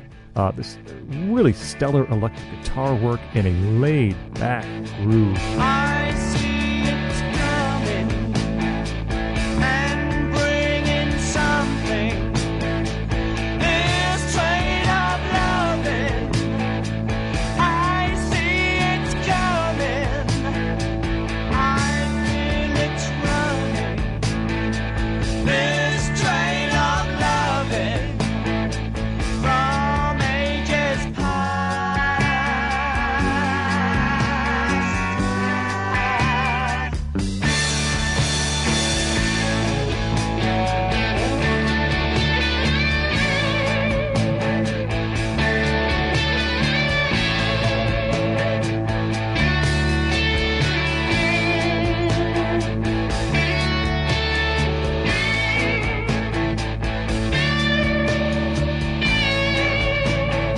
It's a really good song, and Jewel-Eyed Judy, even though audiences didn't love it, I think it's great. Kerwin sings this one, just sort of lopes along in the verses, and this crashing chorus comes rushing in on that song. He contributes a beautiful instrumental in Earl Grey. I mean, it's not entirely the Spencer show here. Kerwin, I think, actually gets a couple of really good shots in here. First song of the album, This Is the Rock. I mean, it's complete Elvis, Sun Records, retro vibe. Mick Fleetwood, powerful I don't know if he's 6'10", powerful, tall, large Mick Fleetwood is playing this brush, he's playing brushes on the drums. Again, I am in no way arguing that this is a sustainable path to popularity, although it did reach 69 in the U.S., which I think was their highest charting album to date. It's not something they could repeat, but as a one-off, as a piece of sort of coming together after losing a band leader, look, I like it a lot. Mick Fleetwood loved, by the way, playing the brushes on This Is the Rock. He loved that sort of mimicry. I mean, that was actually one of the strengths of Fleetwood Mac in general, is that they could play anything, that rhythm section.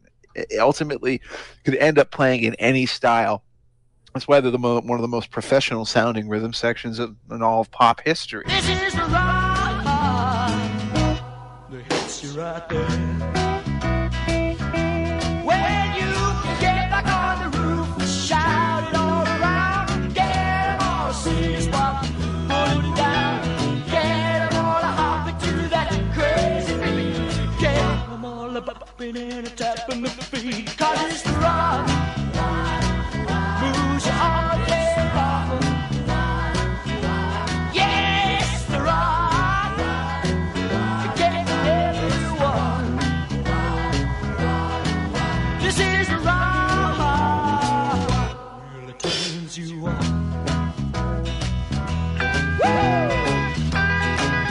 Yeah, as for this album, I enjoy it, but it's so slight. You know how Charlie said that he had difficulty getting his hand around Then Play On? Well, in a similar way, I have difficulty getting my hands around Kiln House. In that I know that there's quality here. This is the Rock. It's a fun song. It's just fun rockabilly, sun rockabilly. I also really love, the stupidity of Blood on the Floor. I love Tell Me All the Things That You Do, which is one of Kirwan's big contributions. That big snapping, like doo-doo, doo-doo, doo-doo, doo-doo, doo-doo, doo-doo. That's what I mean when I say Kirwan is really good at coming up with these very repetitive groove riffs that'll just nag at you. They stick in your ear.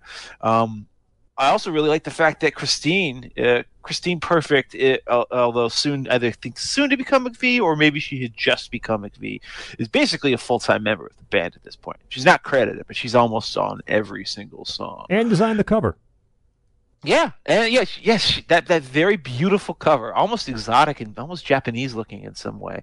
I love the cover of Kiln House, but the music itself just seems weird and unfocused. And it seems like a fitting tribute, if you want to call it that, to what Jeremy Spencer's creative talents were fully capable of. I mean, I'm not making an unfair statement, I think, when I say that what Spencer notably lacked was any sense of true creativity. All of these songs are pastiches. I mean, Buddy's song, which I give him credit for having, I think they gave the songwriting credit to Ms. Holly, but as well they ought to, because, how many songs by Buddy Holly does it reference? It's Ray Vaughan, Maybe Baby, Peggy Sue. It's all set to the tune of Peggy Sue Got Married. So yeah, you better not try to take a songwriting credit on that. But while it's playing, it's fun.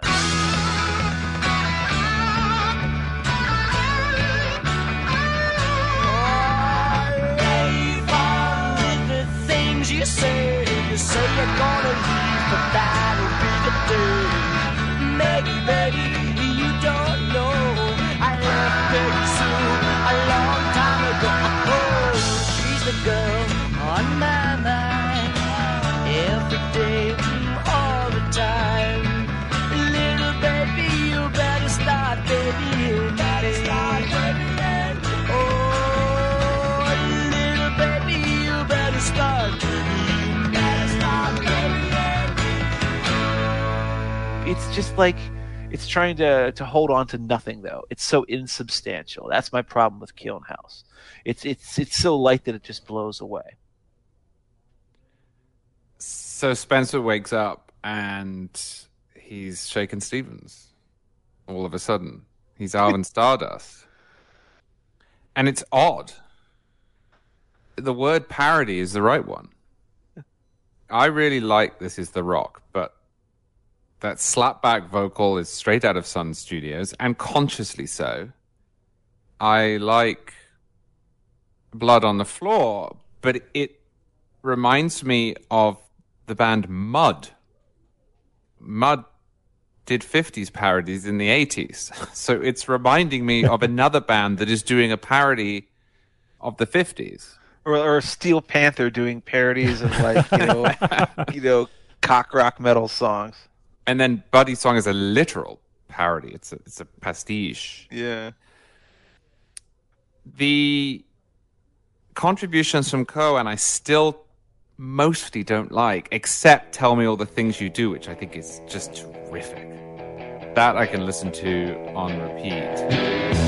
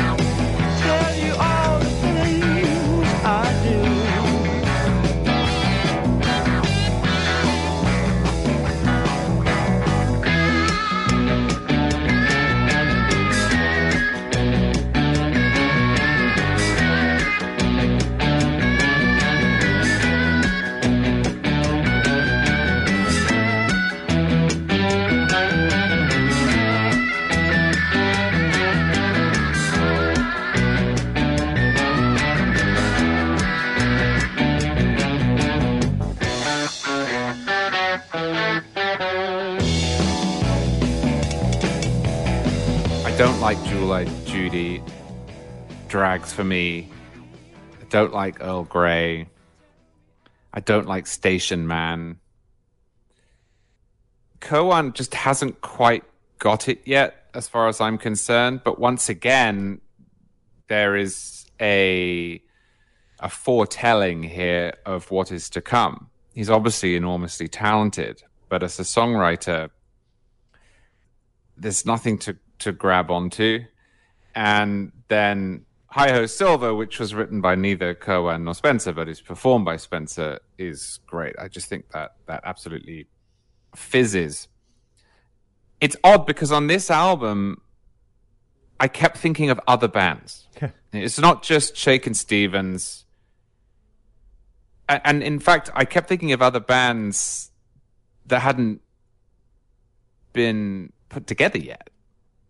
For example, One Together, if you change it slightly, it sounds a little bit like Dire Straits. And I never made that connection. Just listen to it and imagine it being recorded a little bit differently on slightly different equipment with Mark Knopfler playing guitar. And that's not a criticism. I'm a huge Dire Straits fan, as it happens. But it does suggest to me, even though I enjoy listening to the album, because how can you not? It's like having a Diet Coke. There's nothing really there. It just suggests to me that they didn't really quite know where they were going. And this, in my estimation, is the last moment where they are a strange, inchoate band, for better or for worse. From here on out, they make their climb towards 1975. And this doesn't really fit into either the first stage or into the second stage that is coming. So I'm much more fond of it than Then Play On, but I also, perversely enough, view it as something of a throwaway. Yeah, I think, you know, Jeremy Spencer probably didn't know what to do about it either. I think of these people, all these succession of leaders who sort of fell by the wayside, who ducked out of the band or basically made themselves, fired themselves, got themselves fired on purpose. That's the way I feel like Kirwan did it. We're all thrust into leadership and weren't prepared for it. And what you see in a lot of these albums is them sort of trying to figure out how to handle, shouldering the responsibilities of songwriting when you're just not that good at writing that many songs that quickly. Peter Green was so desperate for, somebody who would do that with him that he found Kirwan, all right? And Kirwan was actually growing underneath his tutelage, but then Peter Green's like, adios. And so now Kirwan has to do this. Well, Spencer tries first, but then Spencer's kind of like a dead end because, all he can do is write these pastiches, these old songs. He can't look forward. And I think he's stressed about it too. He's been the band's frontman actually as far back as the beginning of the group, if you believe Peter Green's account of it.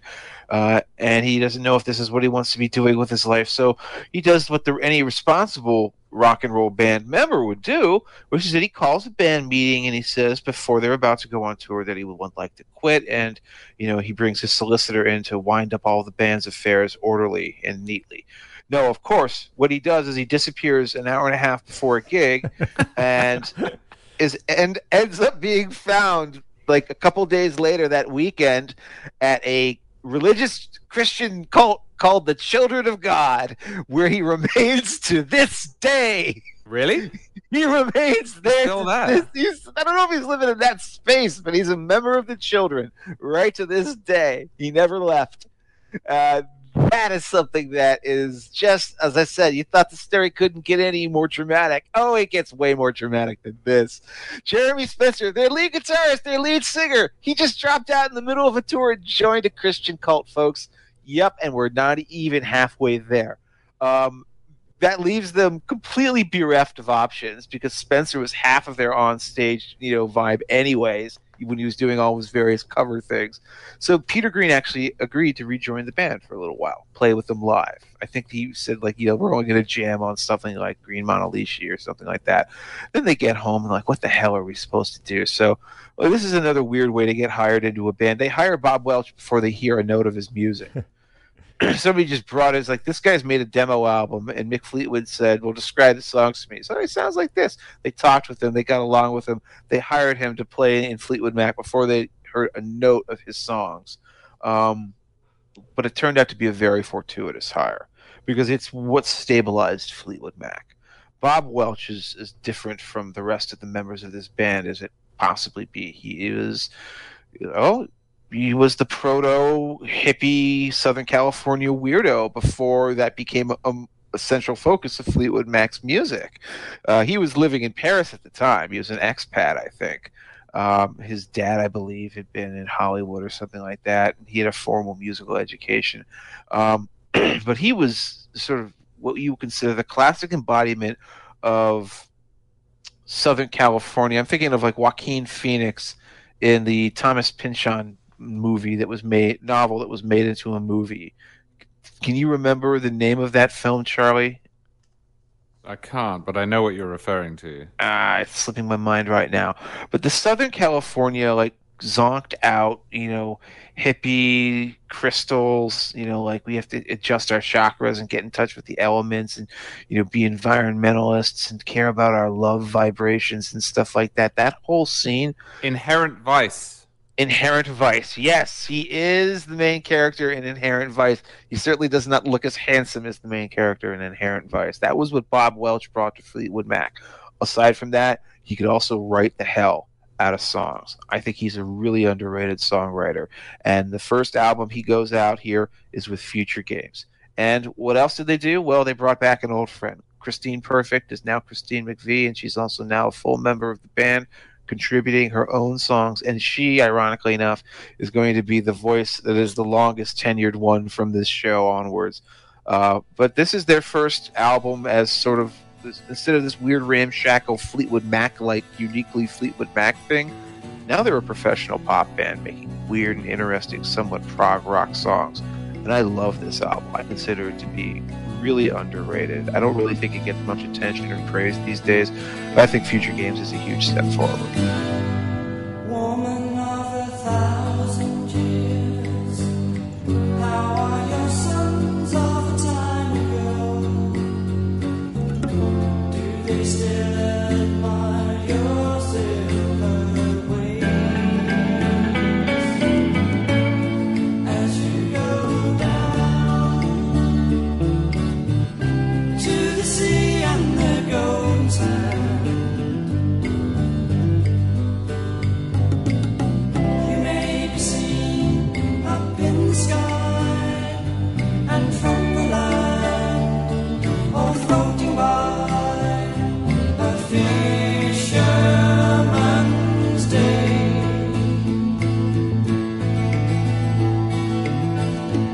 Love it too. Absolutely love it. And I think it's appropriately titled. Not just because it breaks with the previous album, which was a throwback, but because it both looks forward to what Fleetwood Mac is becoming, but also anticipates quite a lot of the 1970s pretty early. Yeah, 1971, yeah. It starts in San Francisco. I mean, Woman of 1,000 Years is a song that is placed in tone and in atmosphere in San Francisco. It sounds like Crosby, Stills and Nash. It sounds like Simon and Garfunkel. It is a hippie song, and it is a departure from anything they have ever done before. And so is most of the rest of the record. And this is, for me, the moment when Cohen becomes a terrific songwriter, because he writes that one. He writes the Sands of Time track that opens side two. That again moves them on. He writes Sometimes, which sounds to me like the Allman Brothers Band, America, Jackson Browne, that kind of feel. Again, of the 70s rather than of the 50s or the late 1960s or of blues.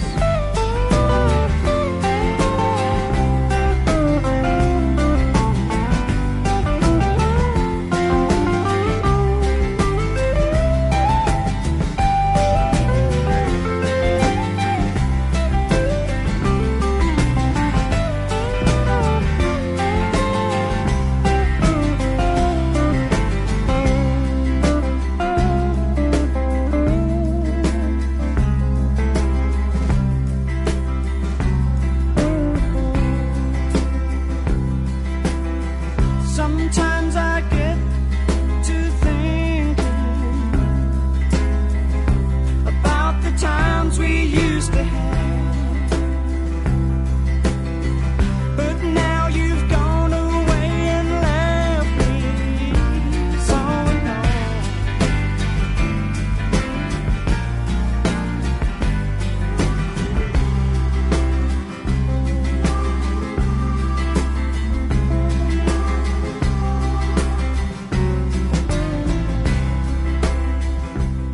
And then you have Welch, and the title track.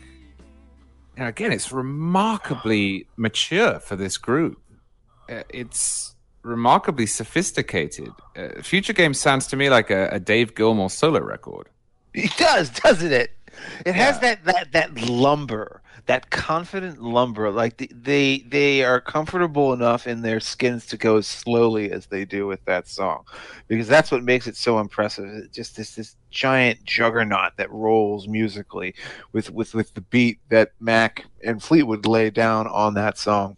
Yeah, but yeah, you're right. It's like, what is Fleetwood Mac? This is a blues band, and now they're playing what is functionally prog rock.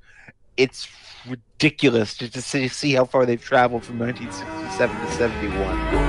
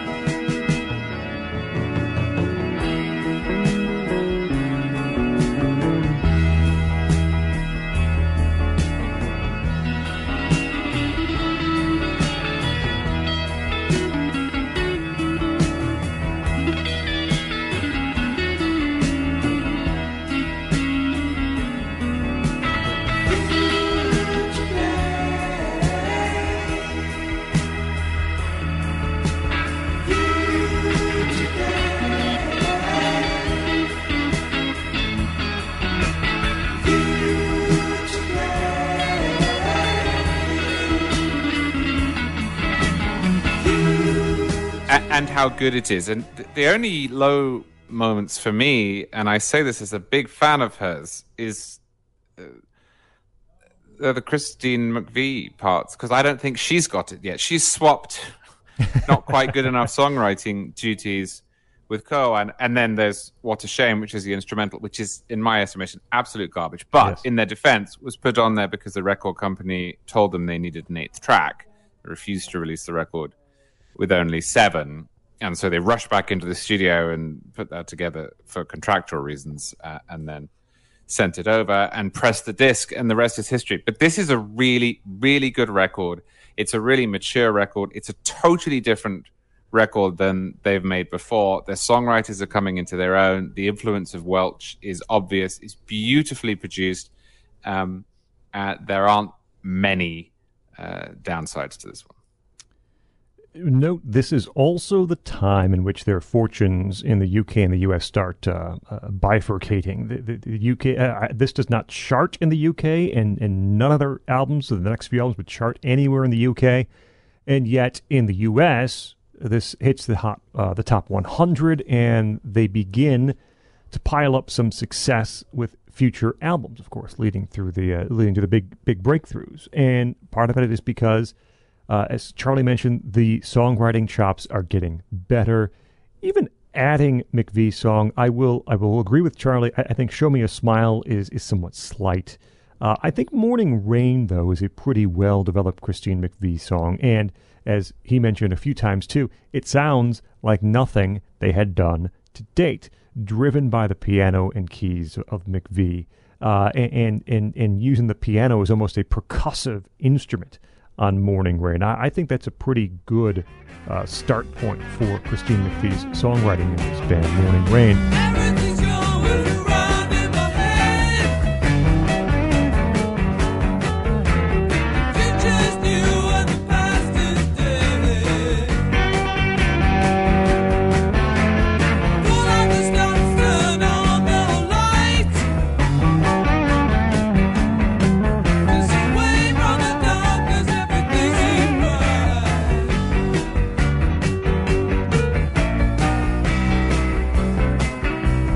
Give us the morning rain,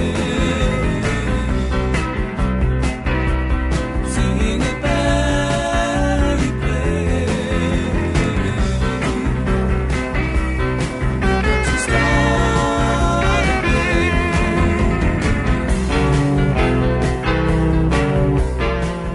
They retain some of the longer, jammier tendencies in future games. Is what 8 minutes. Sands of Time is 7 minutes long, but Welch does bring this new angle, this sort of R&B, almost jazzy feel in his songwriting and his playing, which helps to not prop up, but helps to add a real nice element to a whole lot of these songs.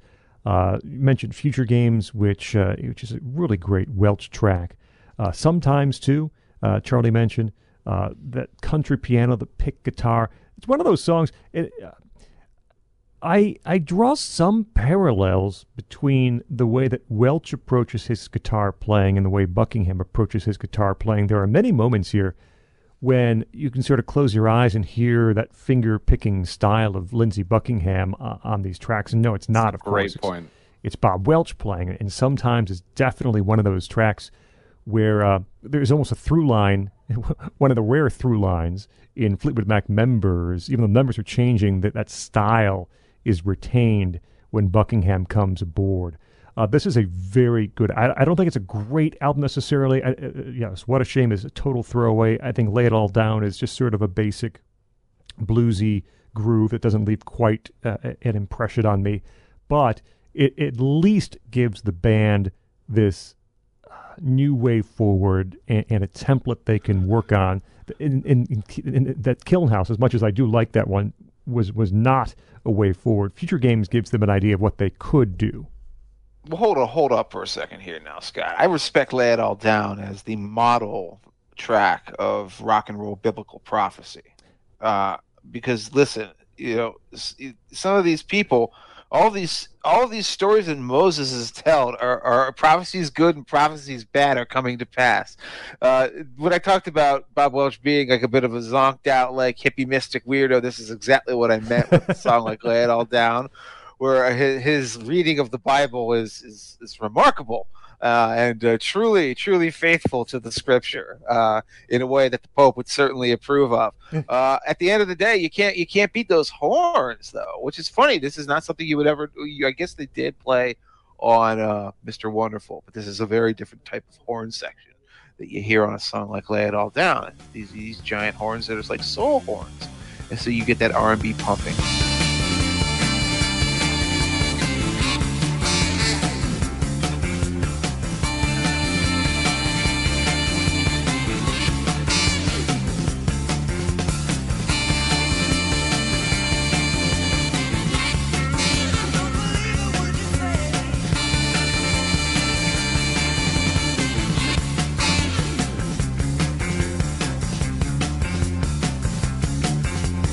Moses was born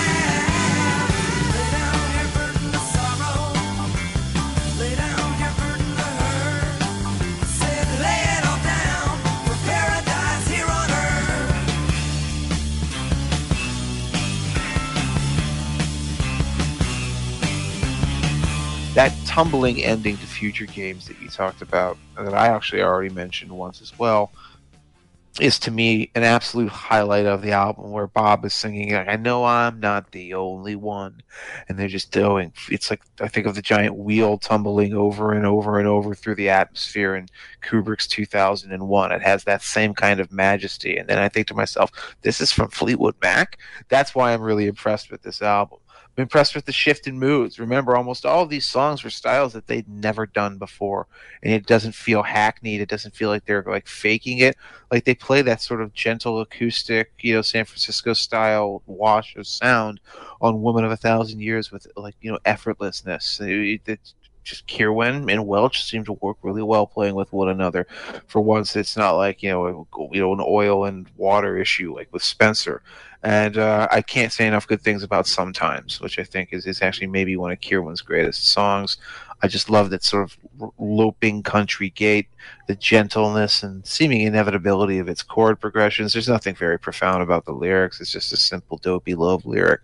But I love that chord progression, and I love the way Christine Perfect's piano dominates the song too.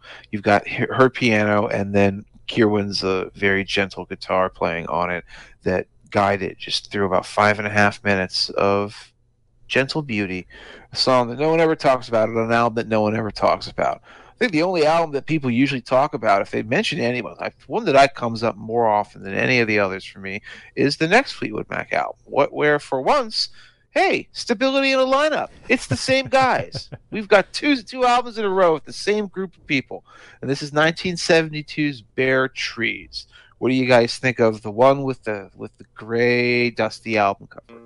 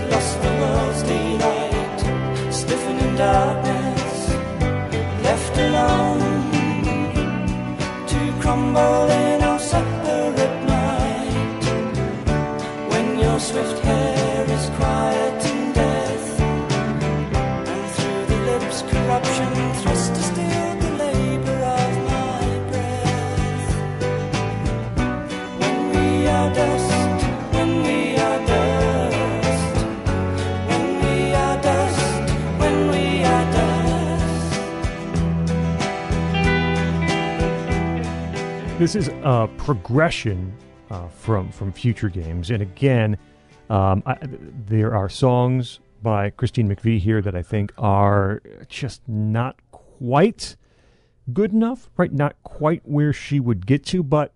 Oh, I think she takes it up a real level here. Yeah, I think she is developing her voice, right? She writes a very specific type of song and a welcome type of song that works in the in sort of the arrangement of Bare Trees.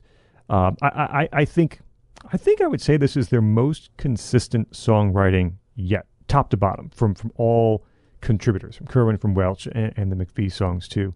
And this is an album in which I hear, and part of it might be production choices, but I really do hear that rhythm section of Mick Fleetwood and John McVie asserting themselves. There's a warmer production on here that would stay with them for quite a while, as you get toward the more California pop sort of style, the California pop singer-songwriter style that would slowly be adopting here. That warmer production really brings out that rhythm section and the strength that they have playing together, as they had been since the very start. I also want to mention very quickly how fast they are recording. We've spent, whatever it is now, an hour and 45 minutes talking. We've barely moved, 3 years?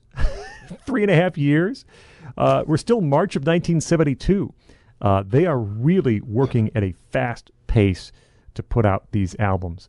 So on the songs, McVie's song "Spare Me a Little of Your Love," I think that is the better one here, and maybe the closest approximation early on here to the sound that they would adopt once Buckingham Nicks would arrive. That rising melody of the opening line really grabs you. Homeward Bound is an odd one because as I listen, I hear her almost toughening up her voice. And she's so high, such a high register, and she almost brings it down to a gruffer sort of delivery in Homeward Bound, and it's weird. It's a little weird. Bare Trees, the Kerwin track, that's one that I had heard before really diving into a lot of this era of Fleetwood Mac, and I think is kind of a prototypical Kerwin song, meaning it is really built on that groove, that repetitive groove. Very clear in Bare Trees. Very good song.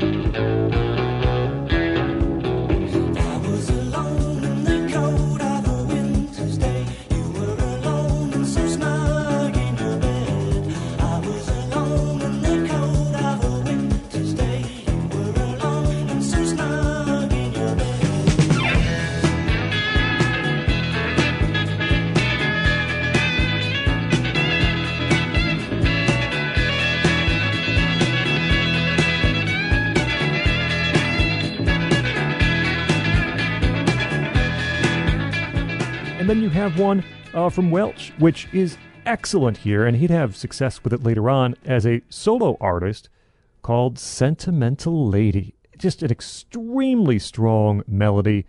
There's a wonderful pre-chorus. It's a pretty song.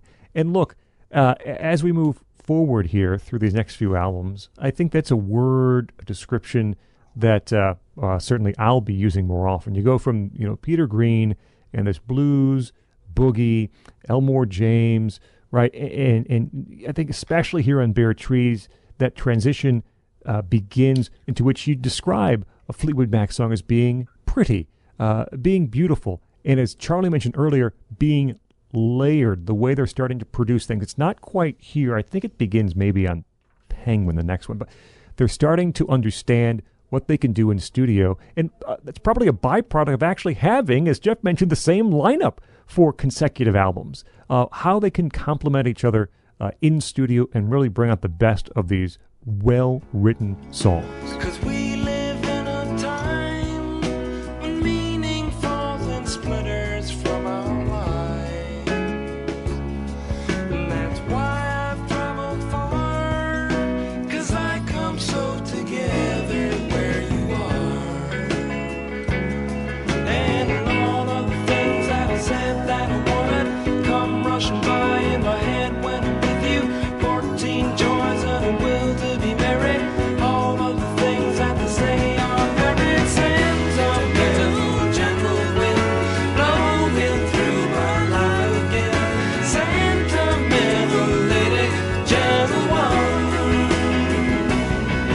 Sentimental, gentle wind blowing through my life again. Sentimental lady, gentle one. Now you are here today. I see this as essentially part 2 of Future Games. I think they have the same relationship as Rubber Soul does to Revolver. Same lineup, as Scott says, great recording. I'm trying to think of a non-Abbey Road Studios band that sounds as good as Fleetwood Mac does that early. The only one I could come up with is Supertramp. It's a stunning recording. The layering is getting sophisticated. The sound is mature. There is, at points, a slight tendency to drift into Muzak when they get unfocused because there's so much sheen on it. But this is really an album that benefits from the same things as Future Games and suffers from the same things as Future Games. It benefits enormously from Kerwin's writing, which by this point is fantastic. Child of Mine, fabulous track. Sunny Side of Heaven, I think it's excellent. Bare Trees is the best track on the record. And Dust, with Dust, we're back to San Francisco again. We're back to Crosby, Stills, and Nash. I hate Sentimental Lady. I was about to say. I was going to save my ding on Sentimental Lady. I hate it. I know this is not a Cohen track, of course. It's Welch. I hate it. Okay, maybe you would love it if you thought of Sentimental Lady the way that I always have, which is as being sung by Kermit the Frog on the Muppets TV series. Sitting on a log, you are here with me. It was you are here with Warm. He sounds, God, Bob Welch. He sounds, Scott said pretty. I was about to say, pretty nerdy, you mean. He sounds pretty nerdy on that song. It doesn't really matter. I love it anyway. The song itself is good. The performance is good, really good with the rest of the band. I think it's labored. It strikes me as labored. I can't get past that. And then again, Christine McVie, she's just not quite there. The songs are not quite there. They don't hang together. But this is a really, really good record. It's a record you can play over and over again. And it is bizarre to me, not to spoil what's coming next, but that Cohen reaches this point, this 18-year-old kid who joins the band at Peter Green's insistence, who plays various roles in the band, who matures, who grows up in the band, who takes over the band, essentially. He writes half the tracks on this record. He's the main guitarist. And then he falls apart. Completely falls apart. There's no great future for him. This is his last moment with the band, but he went out on a high note. It's not inexplicable if you understand, how Kierwin always just had this very shy demeanor. On stage, he could play wonderfully, but, he wasn't like big flash guy, get up on the stage and jump around. That was Spencer's job. He was the one who was the huge extrovert. I think Kierwin really didn't like having to be like the leader of the band, which is why he wanted, Christine McVie to get in there. That's why he was happy to have Welch in there. They didn't really all write together in any way, however. And Kierwin had these wonderful riff-based songs, and all of them do work. I mean, I think Child of Mine is great, but yeah, I think we're all in agreement about Bare Trees, the title track, being the best in this style. There's an outtake that should be heard called Trinity from these sessions. It was first on the box set, the Chain box set, but it's a bonus track on the reissue of the CD itself these days. Trinity is great. It's just got basically scattered out nonsense lyrics for the most part.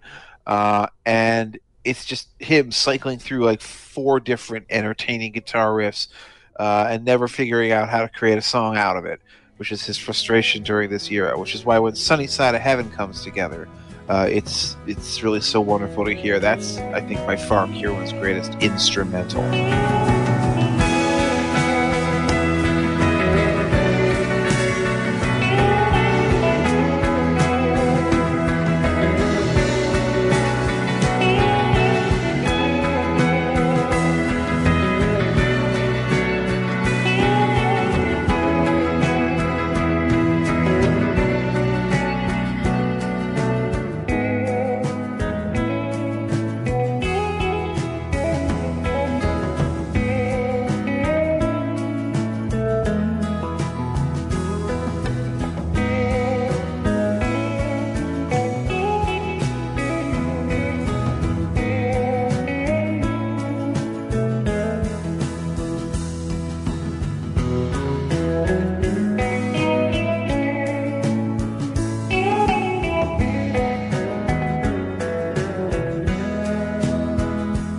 I think McVie does a better job than either of you are giving her credit for. I really like Homeward Bound, even though it's tough and weird, and I just like that. I was listening to it earlier today and thinking to myself, yeah, this could have been played by the Buckingham Nicks era Fleetwood Mac, and it would have fit in just fine. And I really like Spare Me a Little of Your Love. I generally don't like Christie's big ballads from this pre-Buckingham Nicks era at all. Spare Me a Little of Your Love is one of the very few exceptions. You must know you have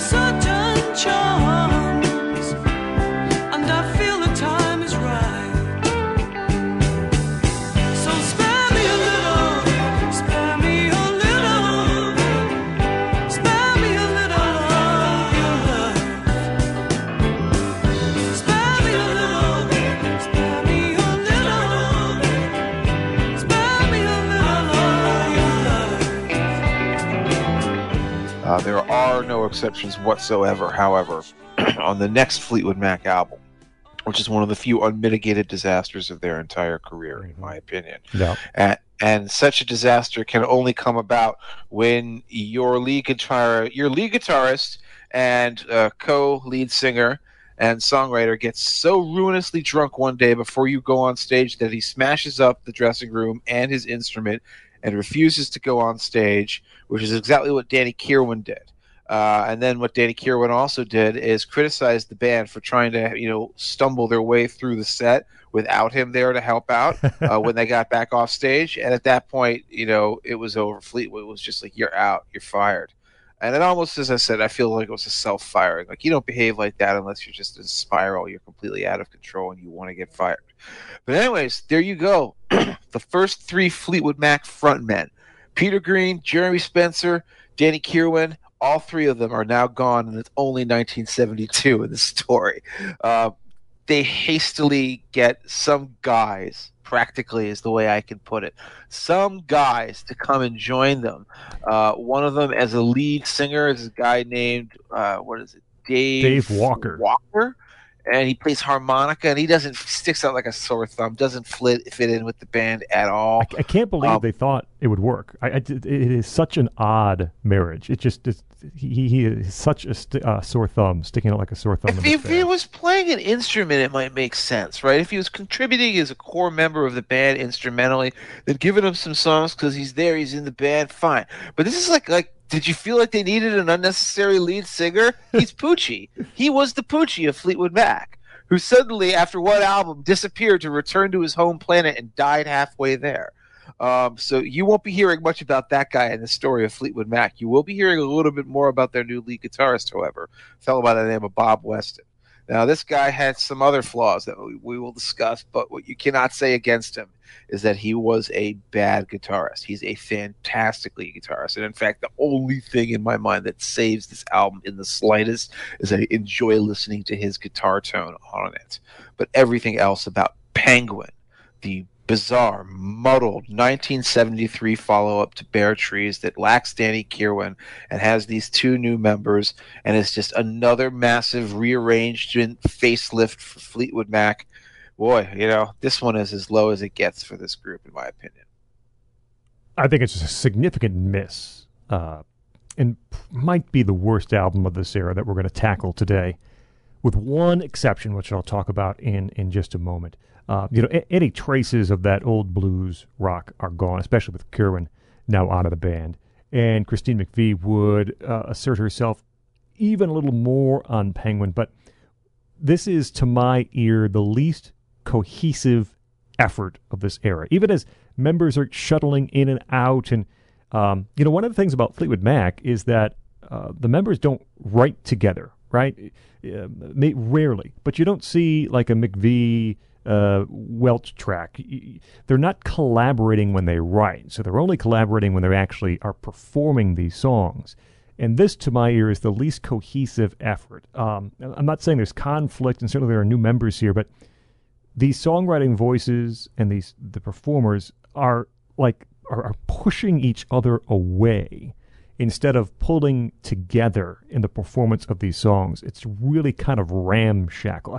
There's steel drums on one of these tracks. Did You Ever Love Me? That's kind of a recipe. It's so for intolerable. Every disaster. time I hear it, every time I hear the steel drums on that song, I want to punch something. It's so bad. They put it on the box set of all things too. Yeah. They cover "I'm a Roadrunner," which Political Beats listeners will know was later turned into "Roll With It" from Steve Winwood. But they cover "I'm a Roadrunner" here, one of the two vocal appearances by Dave Walker here, and it's pretty terrible. Dissatisfied is not that great. So the one thing I'll pull from here, I think, is McVie's first breakthrough song in my mind, and that's, I believe, the first song on the album, Remember Me.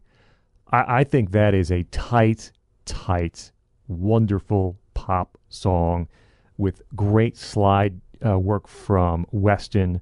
Again, that finger-picking sort of guitar styling here that Buckingham would sort of make more prominent once he joined. That's on Remember Me. I think it's her first really completely realized song that she wrought and pulled off. And it is by far the highlight of Penguin. So I'm begging you not to leave me up in the air. It just wouldn't be fair, 'cause you know the way I feel about you. It may not be love or an everlasting feeling, but you send me reeling the very mention of your name. I want you when I need you. I don't know what else to say. Don't you think it's time? Don't you think it's time? Don't you think it's time? You remember me. Once again, Scott and I are in agreement. I think this is a forgettable album. It drops often into wallpaper, but it's beginning to become McVie's band. And when you start this album for the first time and you hear Remember Me, you think, oh, this is going to be really good. Because that is a terrific track. And it signals where the band is going and where she's going. But unfortunately, not yet. I don't understand why Dave Walker is in the band. I don't understand why he's allowed to sing. He doesn't fit. It's jarring. The rest of the album is filler. Other than Remember Me, the next best track in my view is Dissatisfied, which again is a McVie track. So, they're back to being in no man's land. And again, this is one of the strange things about about Fleetwood Mac, is that like Pink Floyd, they have these various iterations, and that leads to some subpar output. Once they get into a coherent phase, you can hear it. Mm-hmm. Not to belabor the point, but the same people recorded Dark Side of the Moon and Wish You Were Here. The same people recorded Future Games and Bare Trees. The same people recorded Fleetwood Mac, the 1975 album, and Rumors, and it shows. And you have to feel sorry for the band in some sense, because they have these two excellent successive records where they look like they're building and they're getting better and better. And then another one of their band members goes crazy. Another one of their band members is kicked out. And they're back to square one. And I don't know if they knew it, but if they did, they must have thrown their hands up and said, well, what is it that we have to do to engender some stability? Because they must have noticed by that point that the good work took a while to come along. Now, that actually, oddly enough, did not affect the sales of this record, which probably because the last two was so good, did pretty well. In fact, I believe that up until this point, it's yes. It's their highest U.S. charter up to this point. Yeah, it's their best-selling record in America. Well, I mean, but it did there's not. no accounting for the tastes of Americans. That's all I can say about that. But no, I mean, it's funny thing though is that if you look at bands that produce really good work, often the records that do best are the ones after the best work. Right. Now that's not true when you hit stratospheric levels, but Penguin is just a good example of an album that was presumably bought on faith because the last couple had been so good, and it is not good. And happily, it was not their last record. They didn't all run away and say, "Well, let's do something else with our lives." But what a letdown. Yeah, I mean, I don't have anything else to say about it than what I said at the beginning. You guys have covered everything else that needs to be said. This is a terrible album. I think maybe the only other thing of note is that it introduced the penguin into Fleetwood Mac's iconography. It's sort of their their unofficial symbol. Apparently, John McVie used to live near the British Zoo and was fascinated by watching the penguins play. And I don't know, it seems like, like as interesting as taking photographs of storm drains, which apparently Jeremy Corbyn did. So I don't really understand why people are fascinated by penguins. There you go with Penguin, the title of the album. And the shame of it is the people who bought Penguin on faith probably didn't end up buying the next one on faith because they said, well, this album sucked. And that's where they missed out. And of course, even if here, imagine this. You bought the last Fleetwood Mac album because you really like Bare Trees. Penguin, that sucked.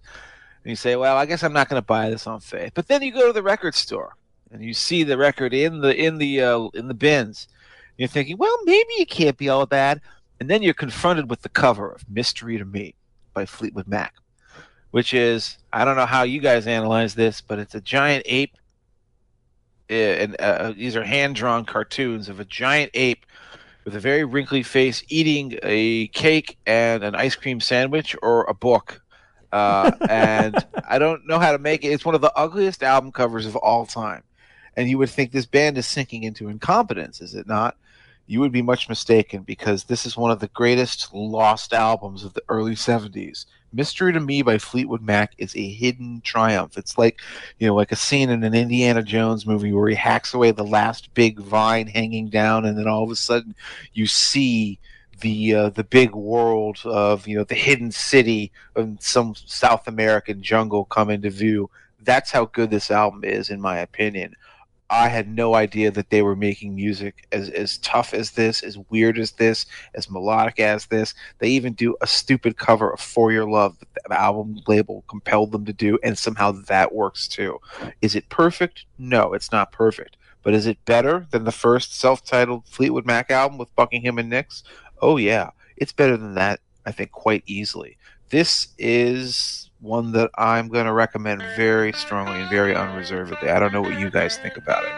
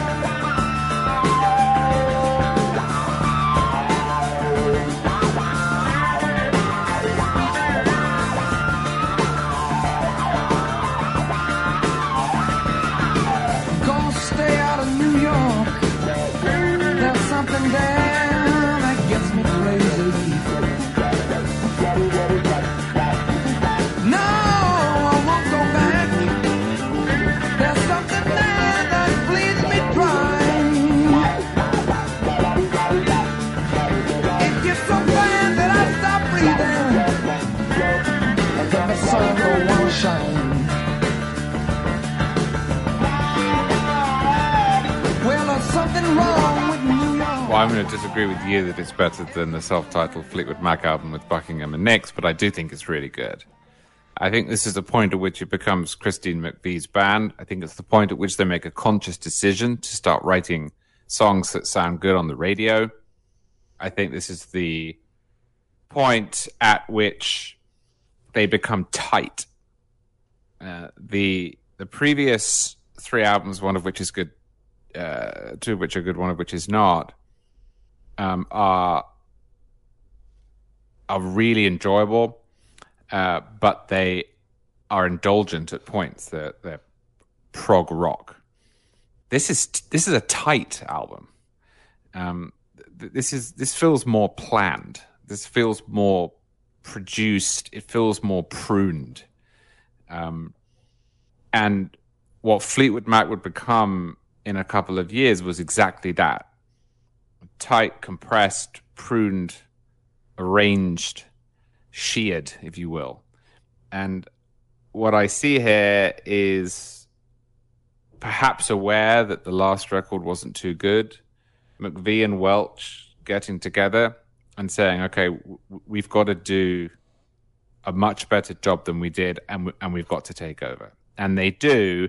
And they do it more in a late Lennon and McCartney sense than an early Lennon and McCartney. They're not sitting down at a piano together and writing songs, but they are writing songs individually and running them past each other. And it's a nice It's a nice record, but Jeff, you're wrong. It's not as good as the Fleetwood Mac album. So Jeff had told me before I started getting through, he asked me if I'd heard Mystery to Me before, and I said no, and he said, you're in for a real treat.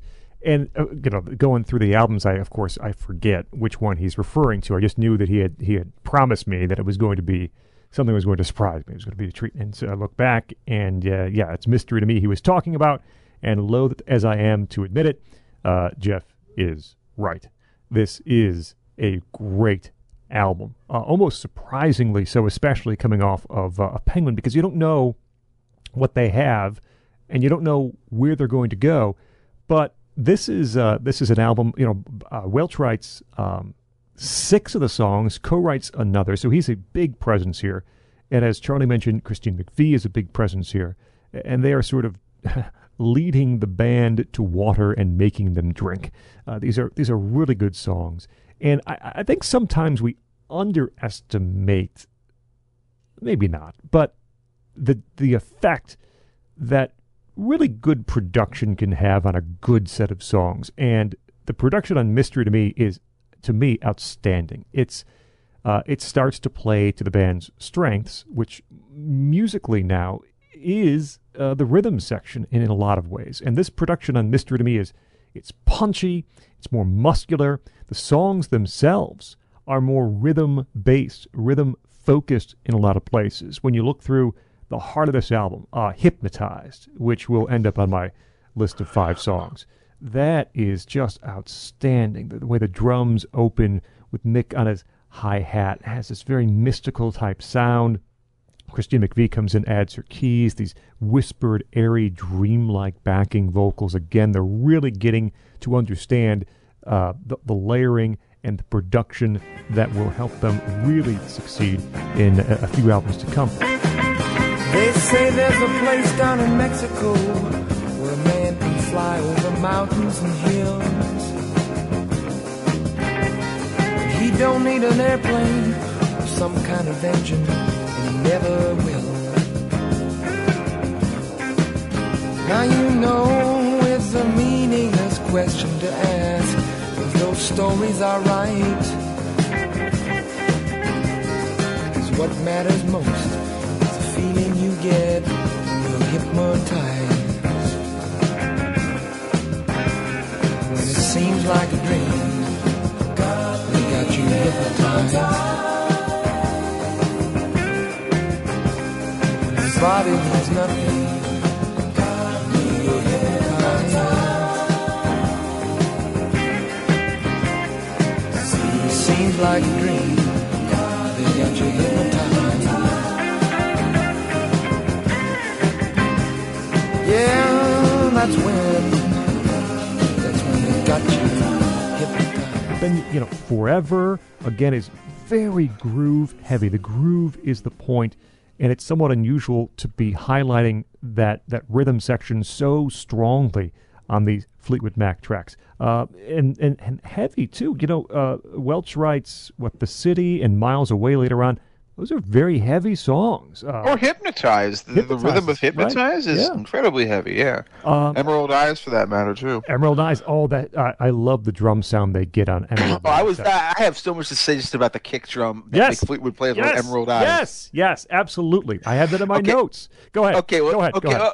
Oh, God, yeah, it's so good. Okay, so the song is it begins as this sort of gauzy, loping Bob Welch ballad. It's really good, and when it kicks into the chorus, then all of a sudden Fleetwood rushes forward with this fa-vunk, and the microphoning of the drums and the production and the mixing in particular is so wonderful that it's just a subtle volume kick in the drums, and it just rushes towards your ears where it goes, find. What is it like? Find emerald eyes in the night, gleaming shiny and bright. You get that kick there, as if covered with silver. She's just a mystery to me. It's the title track of the album. Fantastic use of drumming, and not only just the drum work that Mick plays, but also the way that it's produced and mixed. This is you notice that Fleetwood Mac they're not kids anymore. This is really, really, really minute attention to detail. Find emerald eyes in the night, gleaming shiny and bright, as if covered with silver. She's still a mystery to me, the way she sails away slow makes your day-to-day life easy.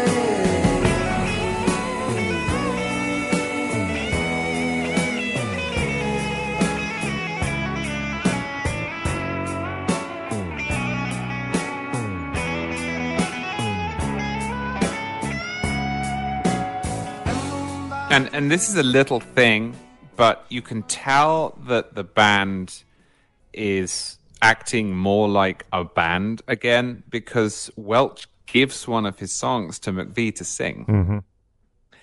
And that was rare in Fleetwood Mac at any point up until now.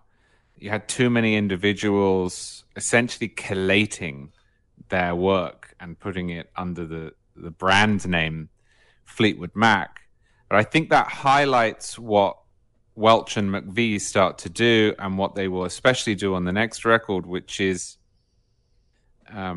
work together to a high standard selflessly in order to advance the band, rather than come in, put in their day's work, leave, and wonder at what track points their songs will be listed.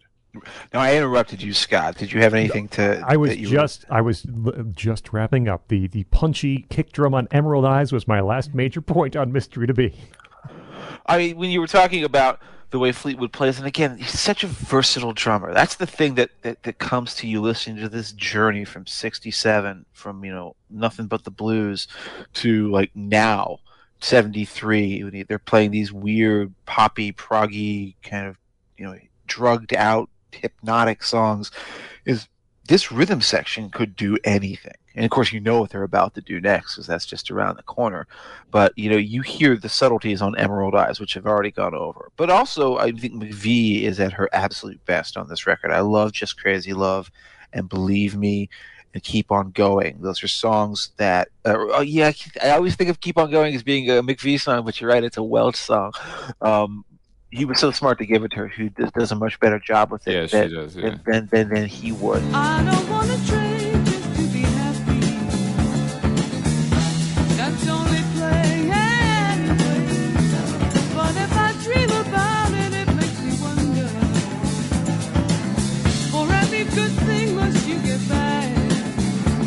But I won't worry, 'cause if I'm living on borrowed time, I'm just gonna keep on.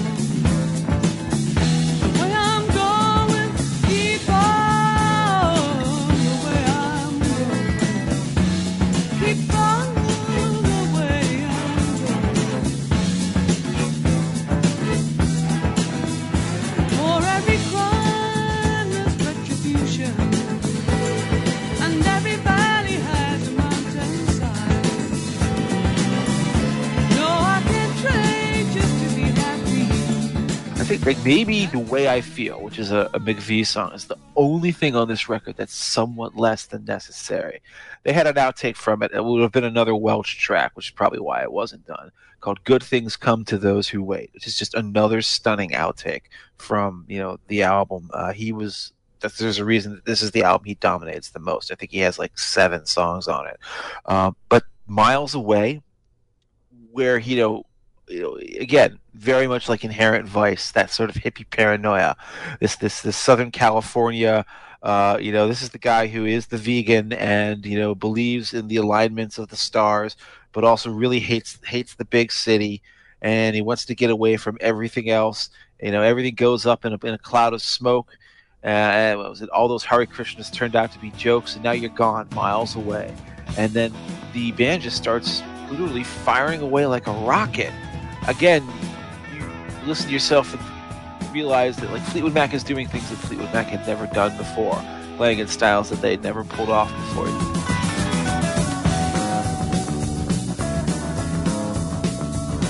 Well, the swamp is getting deeper all the time,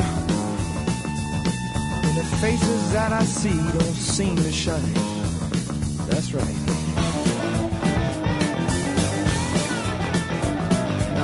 much Warhol hanging off the wall. And the mystery that there used to be is gone. Miles away, just miles away.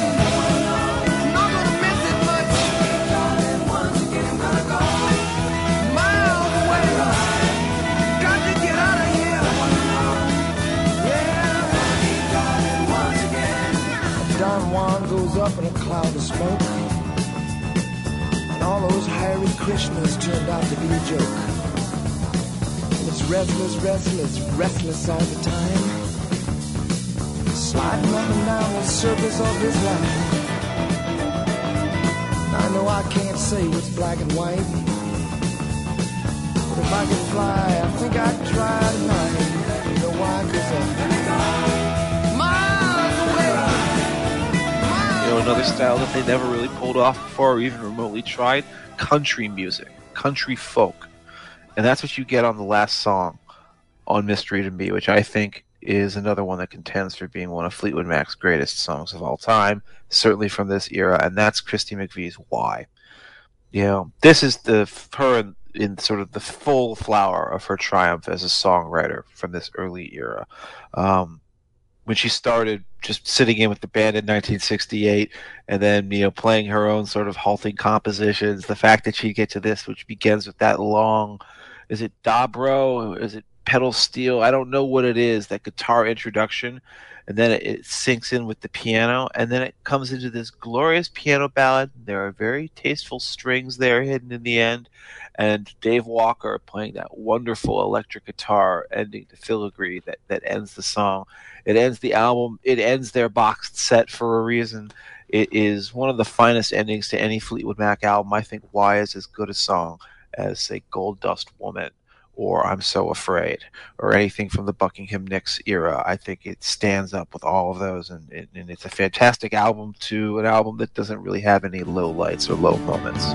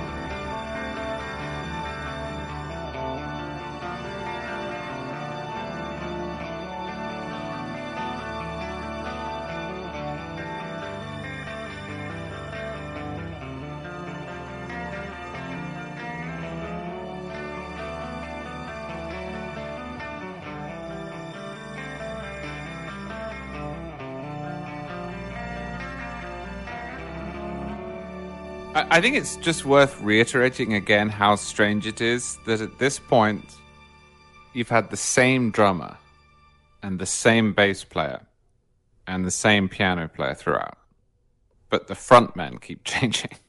And indeed, the piano player has been promoted, in a sense, to Well, I think it's also worth pointing out that Christine McVie plays a style of piano that is very properly called rhythm piano. Right. Because she's a part of that rhythm section, too. Which is why once she finally officially joined the band after having sat in with them so many times already, it was such a natural fit. The glue was there. It was perfect. She never didn't feel like she belonged playing with McVie and with Fleetwood. No, of course. But you talk, and Scott talked about the evolution of the rhythm section. But they all evolved as a whole together because she was part of that rhythm section too, right, from the jump. And everyone else has gone. And the rhythm section is, there's the joke in Spinal Tap about drummers. But bands tend to replace their drummers. They replace rhythm guitarists, piano players. They replace their bassists. Well, Fleetwood Mac does the opposite. And so by the time you get to this point, you have an incredibly locked in rhythm section that can take pretty much anything on. You get a new guy who comes in, as happens repeatedly, and he's got all sorts of ideas. Maybe he plays guitar in a different way. Well, the rhythm section can handle it because they've been through 5 frontmen in 5 years. This is almost like a fantasy, like a daydream scenario where, like, if you could have one band like work up your song, one rhythm section, who would it be? You'd have to pick Fleetwood Mac. It's like Rookie of the Year or whatever that game is, where that movie is, where like the kid gets to play even though he's like 8 years old or whatever it is. Like, you get to have your song worked up by Fleetwood Mac. And they could do it, and they could take it in 7 different directions for you because that rhythm section is so versatile that they can. And that's why some of these albums seem to sort of lack continuity, because they're capable of trying their hand at everything. It's probably a skill they picked up as early as playing with Spencer. All those weird 50s, like, you got to do Elvis now, you got to do Jerry Lee, now you got to do Buddy Holly, now you got to do some sugary sweet 50s pop song. Like, they had to learn to play at all sorts of strange styles very early on, but now it's bearing the fruit here on this album and on what comes, whereas they can slide into any pocket easily. Exactly. Let me pause. So this is what I mean when I say that people underestimate just how crazy Fleetwood Mac's story was, that this is a band history that could have been the history of 3 other bands combined. Because you might think to yourself, now that they have put out a truly top-tier album, Mystery to Me, this is the moment where they finally triumphed commercially. This is the moment where they finally made it big in America, isn't it? Well, actually, Hypnotized did get a lot of radio airplay, and they would have loved to go and capitalize upon that American radio success by playing a tour of America. But then, of course, Mick Fleetwood, the drummer, found out that Dave Weston, the guitarist, was sleeping with Mick Fleetwood's wife. So, that happens. Your guitarist is sleeping on his boss, and so he had to fire their lead guitarist, and then they had to cancel the tour. Okay, bad enough. Fleetwood Mac has to cancel a tour. But, man, if there's one thing Fleetwood Mac knows how to do, it's replace guitarists. No. Instead, what happens, and this is, again, you cannot make this shit up. What happens is that Fleetwood Mac's manager puts a fake band out on the road of, like, random nobodies and calls them Fleetwood Mac and puts them out to play concerts under their name, against their will. I think he offers some line like, Mick said this is all right. Now he'll show up and he'll start playing with them soon too. Blah, blah, blah, blah. He made up a line. But anyways, he puts a fake band that's touring under the band's name out there on the road. It's like, you can't believe this could happen. And it did. They get to go to court with their ex-manager, obviously ex now. And they're, trying to win back the rights to their own name. They eventually do. But this sort of chaos is not good for anything. It completely stopped whatever potential momentum they might have had from Mystery to Me, dead in its tracks, while also providing one of the more hilarious stories of the rock era. And Jeff, before we move on from that story, I think we ought to explain how incestuous the whole thing was, because Fleetwood's wife is called Jenny. Jenny's maiden name is Boyd. Jenny Boyd is the sister of Patty Boyd, who married George Harrison. Patty Boyd was stolen away from George Harrison by Eric Clapton, who was in the same band, although not at the same time, the Blues Breakers, as Peter Green. You really could not write this. This is what rock music is like in 1973. Peter Green and Mick Fleetwood shared a band. The circles, the cycles, and the fact that everyone on the British scene knew each other is what makes those stories so easy. It's like 6 Degrees of Kevin Bacon, but you could put somebody like Delaney and Bonnie in there instead, and probably connections to everybody.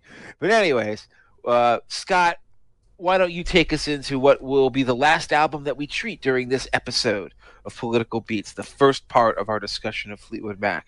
Heroes Are Hard to Find, with one of the, well, I guess you could say it's certainly a striking album cover. Yeah.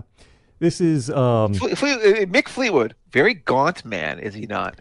A lot of ribs. Yes. A lot of ribs. This is the first album that they end up recording here in the U.S. and was their highest charting U.S. record before the Buckingham Nicks era. As you know, by what comes next, it's their last with Welch as well. And it is, I will admit, a disappointment after Mystery to Me. And I had a hard time putting my finger on exactly why that is, because there's nothing that offends me here, and there's no sort of stylistic departure to which I would say, oh, well, clearly they shouldn't have done that. It's just not as good as Mystery to Me, and it's certainly not as good as what would be next when Fleetwood Mac, the other self-titled Fleetwood Mac, is released. There's some good stuff here, and I think Jeff's a big fan of Come a Little Closer, so I won't say too much about that. No, I'm not. Oh, you're not? Okay. No. Well, I like it. Well, good. Then praise it all you want. I was about to say bad things about it. I like it. Sneaky Pete plays pedal steel, which is a nice addition to the sound. So there's a guest there. I'm dancing to the music of a simple melody, and I wonder, are you thinking of a single memory? And I know when I see them sway, I can hear myself say, come a little bit closer, 'cause I remember the time when you held me in your arms. Come a little bit closer, and you wanted to be mine. Everything good, everything goes. That's life is a sweet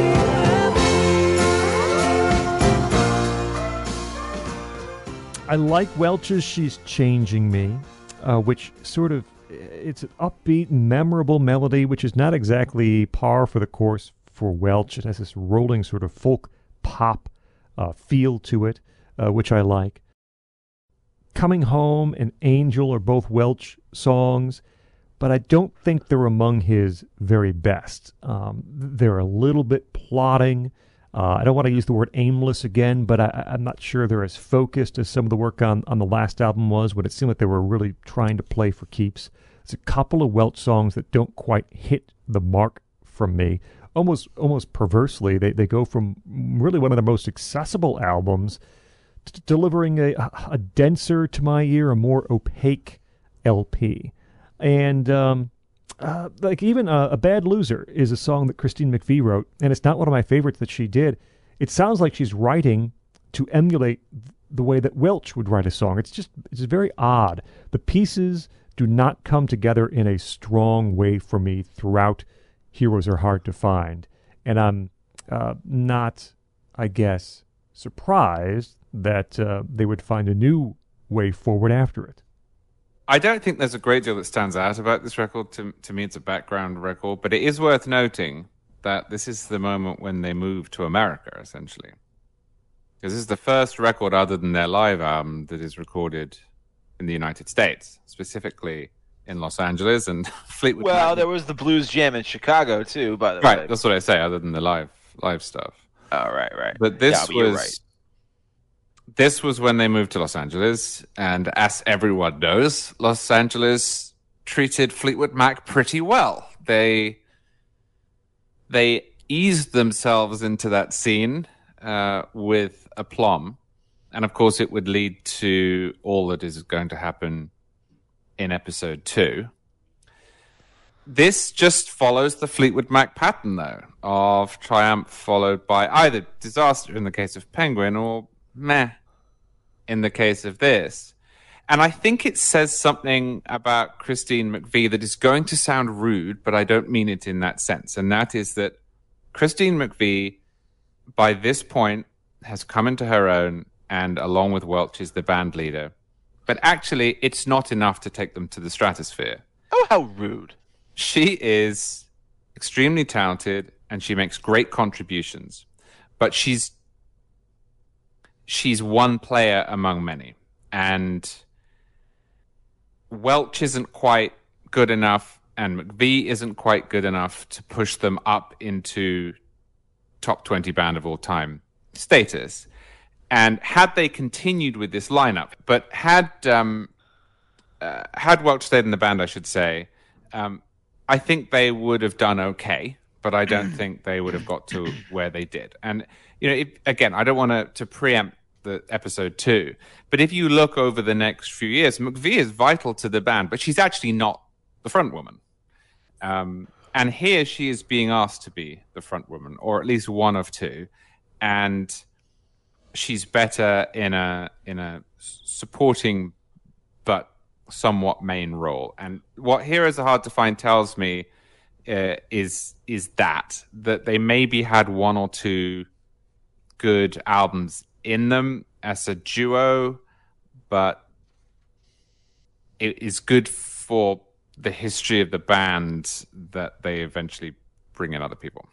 Yeah, I mean, I completely agree. I've always been very disappointed by this album. It's, I guess it reaches the level of cromulence, which is not a great, achievement. I think one of the things that's always really hurt it with me is I hate the title track. I hate the horns on that song. Yeah, the horns so are much. back. I don't like them. Yeah. Oh, it's so obnoxious. Just give me a version that doesn't have those, and that would be fine. Yeah.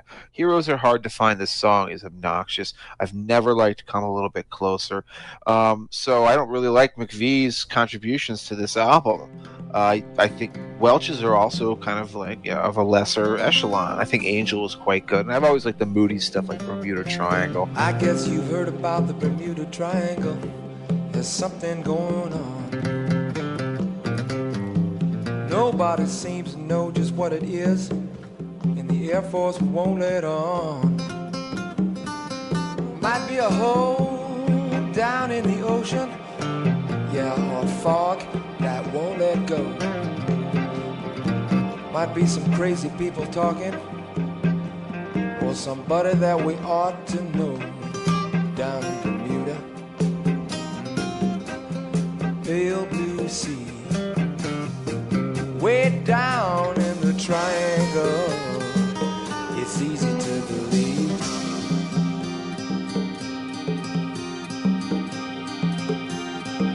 Now here's one, you see strange shapes in the moonlight, shadows in the night. But She's Changing Me, the one that Scott mentioned, that to me is very clearly the best song on this record. And it's got those nice, I believe, pedal steel playing going on in the background. But a very clever little, folk pop melody. It's the only thing on this record that's ever really stuck with me. And it's sort of a strange and anticlimactic ending to this, first part of Fleetwood Mac's career.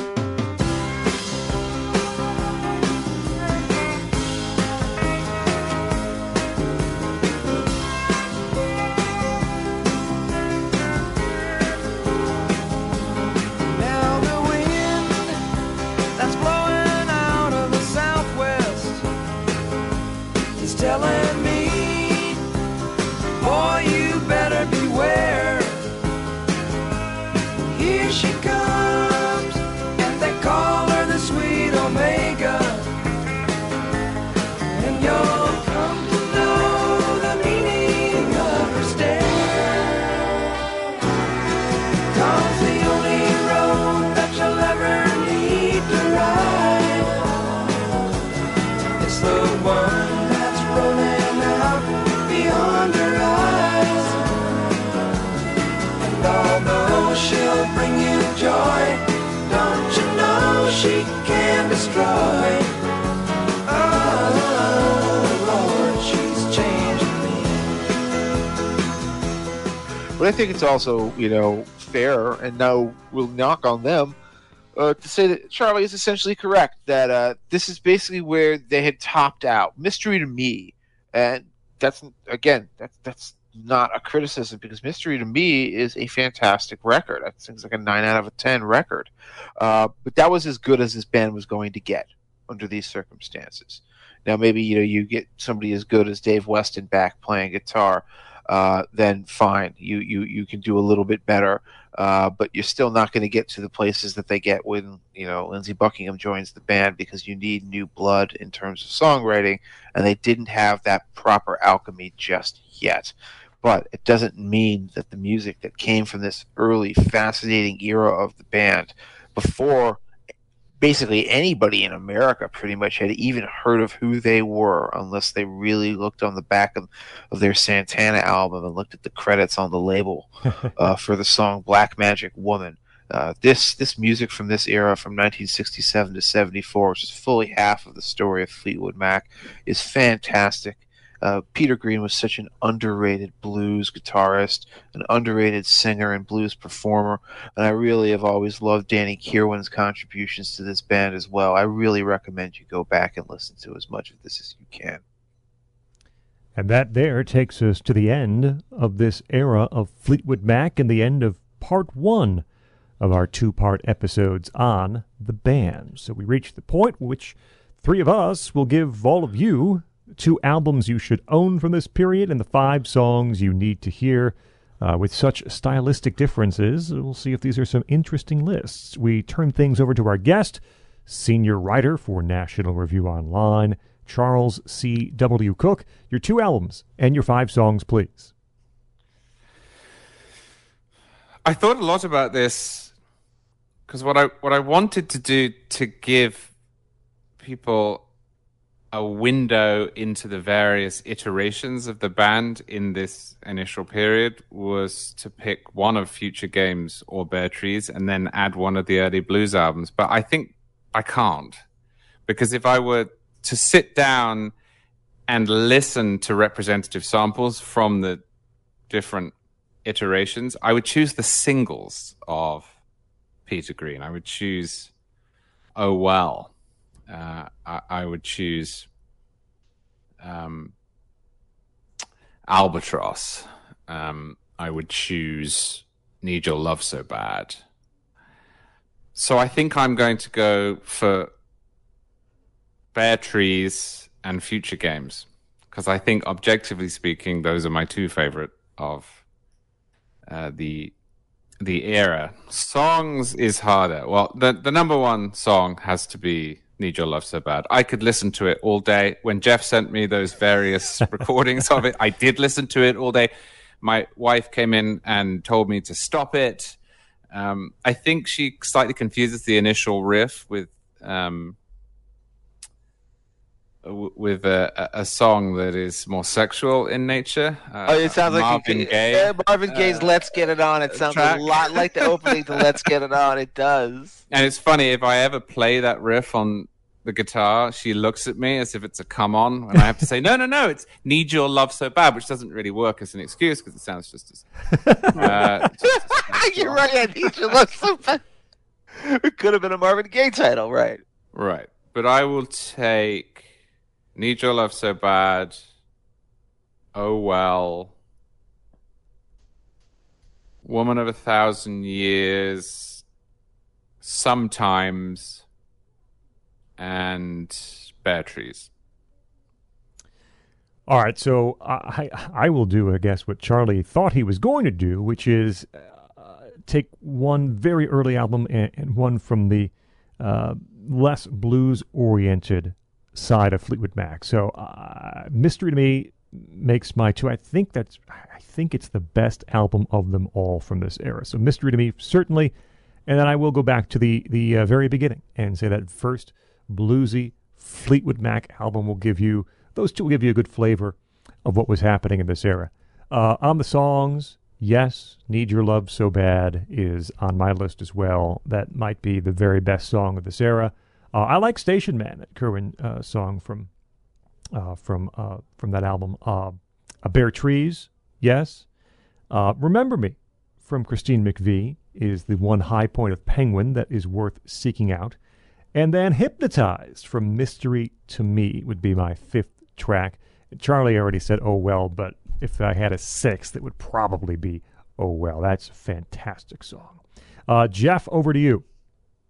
Okay, so to represent the blues era of Fleetwood Mac, I'm going to go not with any of their albums. I'm going to go with the original Fleetwood Mac, the one that I discussed earlier that was released in '71. It's the best way to experience them, not in their singles form, but just as playing straight up blues. The variety is remarkable. The performances are there. You really understand the power of this band and why they were so appealing back then, why they're still to this day considered to be the cream of the crop of the bands that came out of that late '60s blues boom. As for my 5 songs, boy, I was going to choose Need Your Love So Bad, but you sneaky folks who get in front of me both picked it, so I'm going to then instead take a left turn and pick one of the weird instrumentals that has ascended to the top of the United Kingdom's charts. That, of course, is Albatross, a lovely, peaceful, gentle, floating song, sound painting in the finest tradition of the term. I love it. It's part also important because it represents the moment where Peter Green and the rest of the band were beginning to break out of their blues-only straitjacket and then head all the way now towards pop and rock music and sort of, where they were going to be by the end of the year 1970. And where they were going to be is with my second pick, which is the Green Monalishi, a document of, quite honestly, bluntly, a soul in torment. That's what you hear in that song. He literally ends it by screaming, going like, ooh, ooh, like these weird grunting oohs and ahs that don't really seem entirely sane, but the music is beautiful, the guitar playing is legendary, and the desperation is undeniable. My third song is going to be Future Games from the album Future Games. I love that album so much, and I love the title track, the semi-prog, the slow roll that it takes, the confidence with which it moves through its changes. That's fantastic, but even better than that is Sometimes, my fourth song, which is also from Future Games. I love that sort of the slow-rolling country ballad. It's like sitting by a babbling brook on a nice sunny Sunday afternoon. It's a beautiful track. And I guess for my fifth song, I'm going to end by going back to the Peter Green era with their first single, which appallingly neither of you two are all that familiar with, and that's Man of the World. That was, where Peter Green says, I could tell you about my life. They say I'm a man of the world. I have everything I wished. I just wish I was never born, that I had never been born. And that's how you know that Peter Green is not feeling very happy these days. But the song itself is beautiful. It was their follow-up to Albatross and was almost as big a chart hit at the time. And it's one that people really need to hear if they want to understand what early Fleetwood Mac was about. I could tell you about my life and keep you amused, I'm sure, about all the times I climbed and how I don't want to be sad anymore, and how I wish I was in love.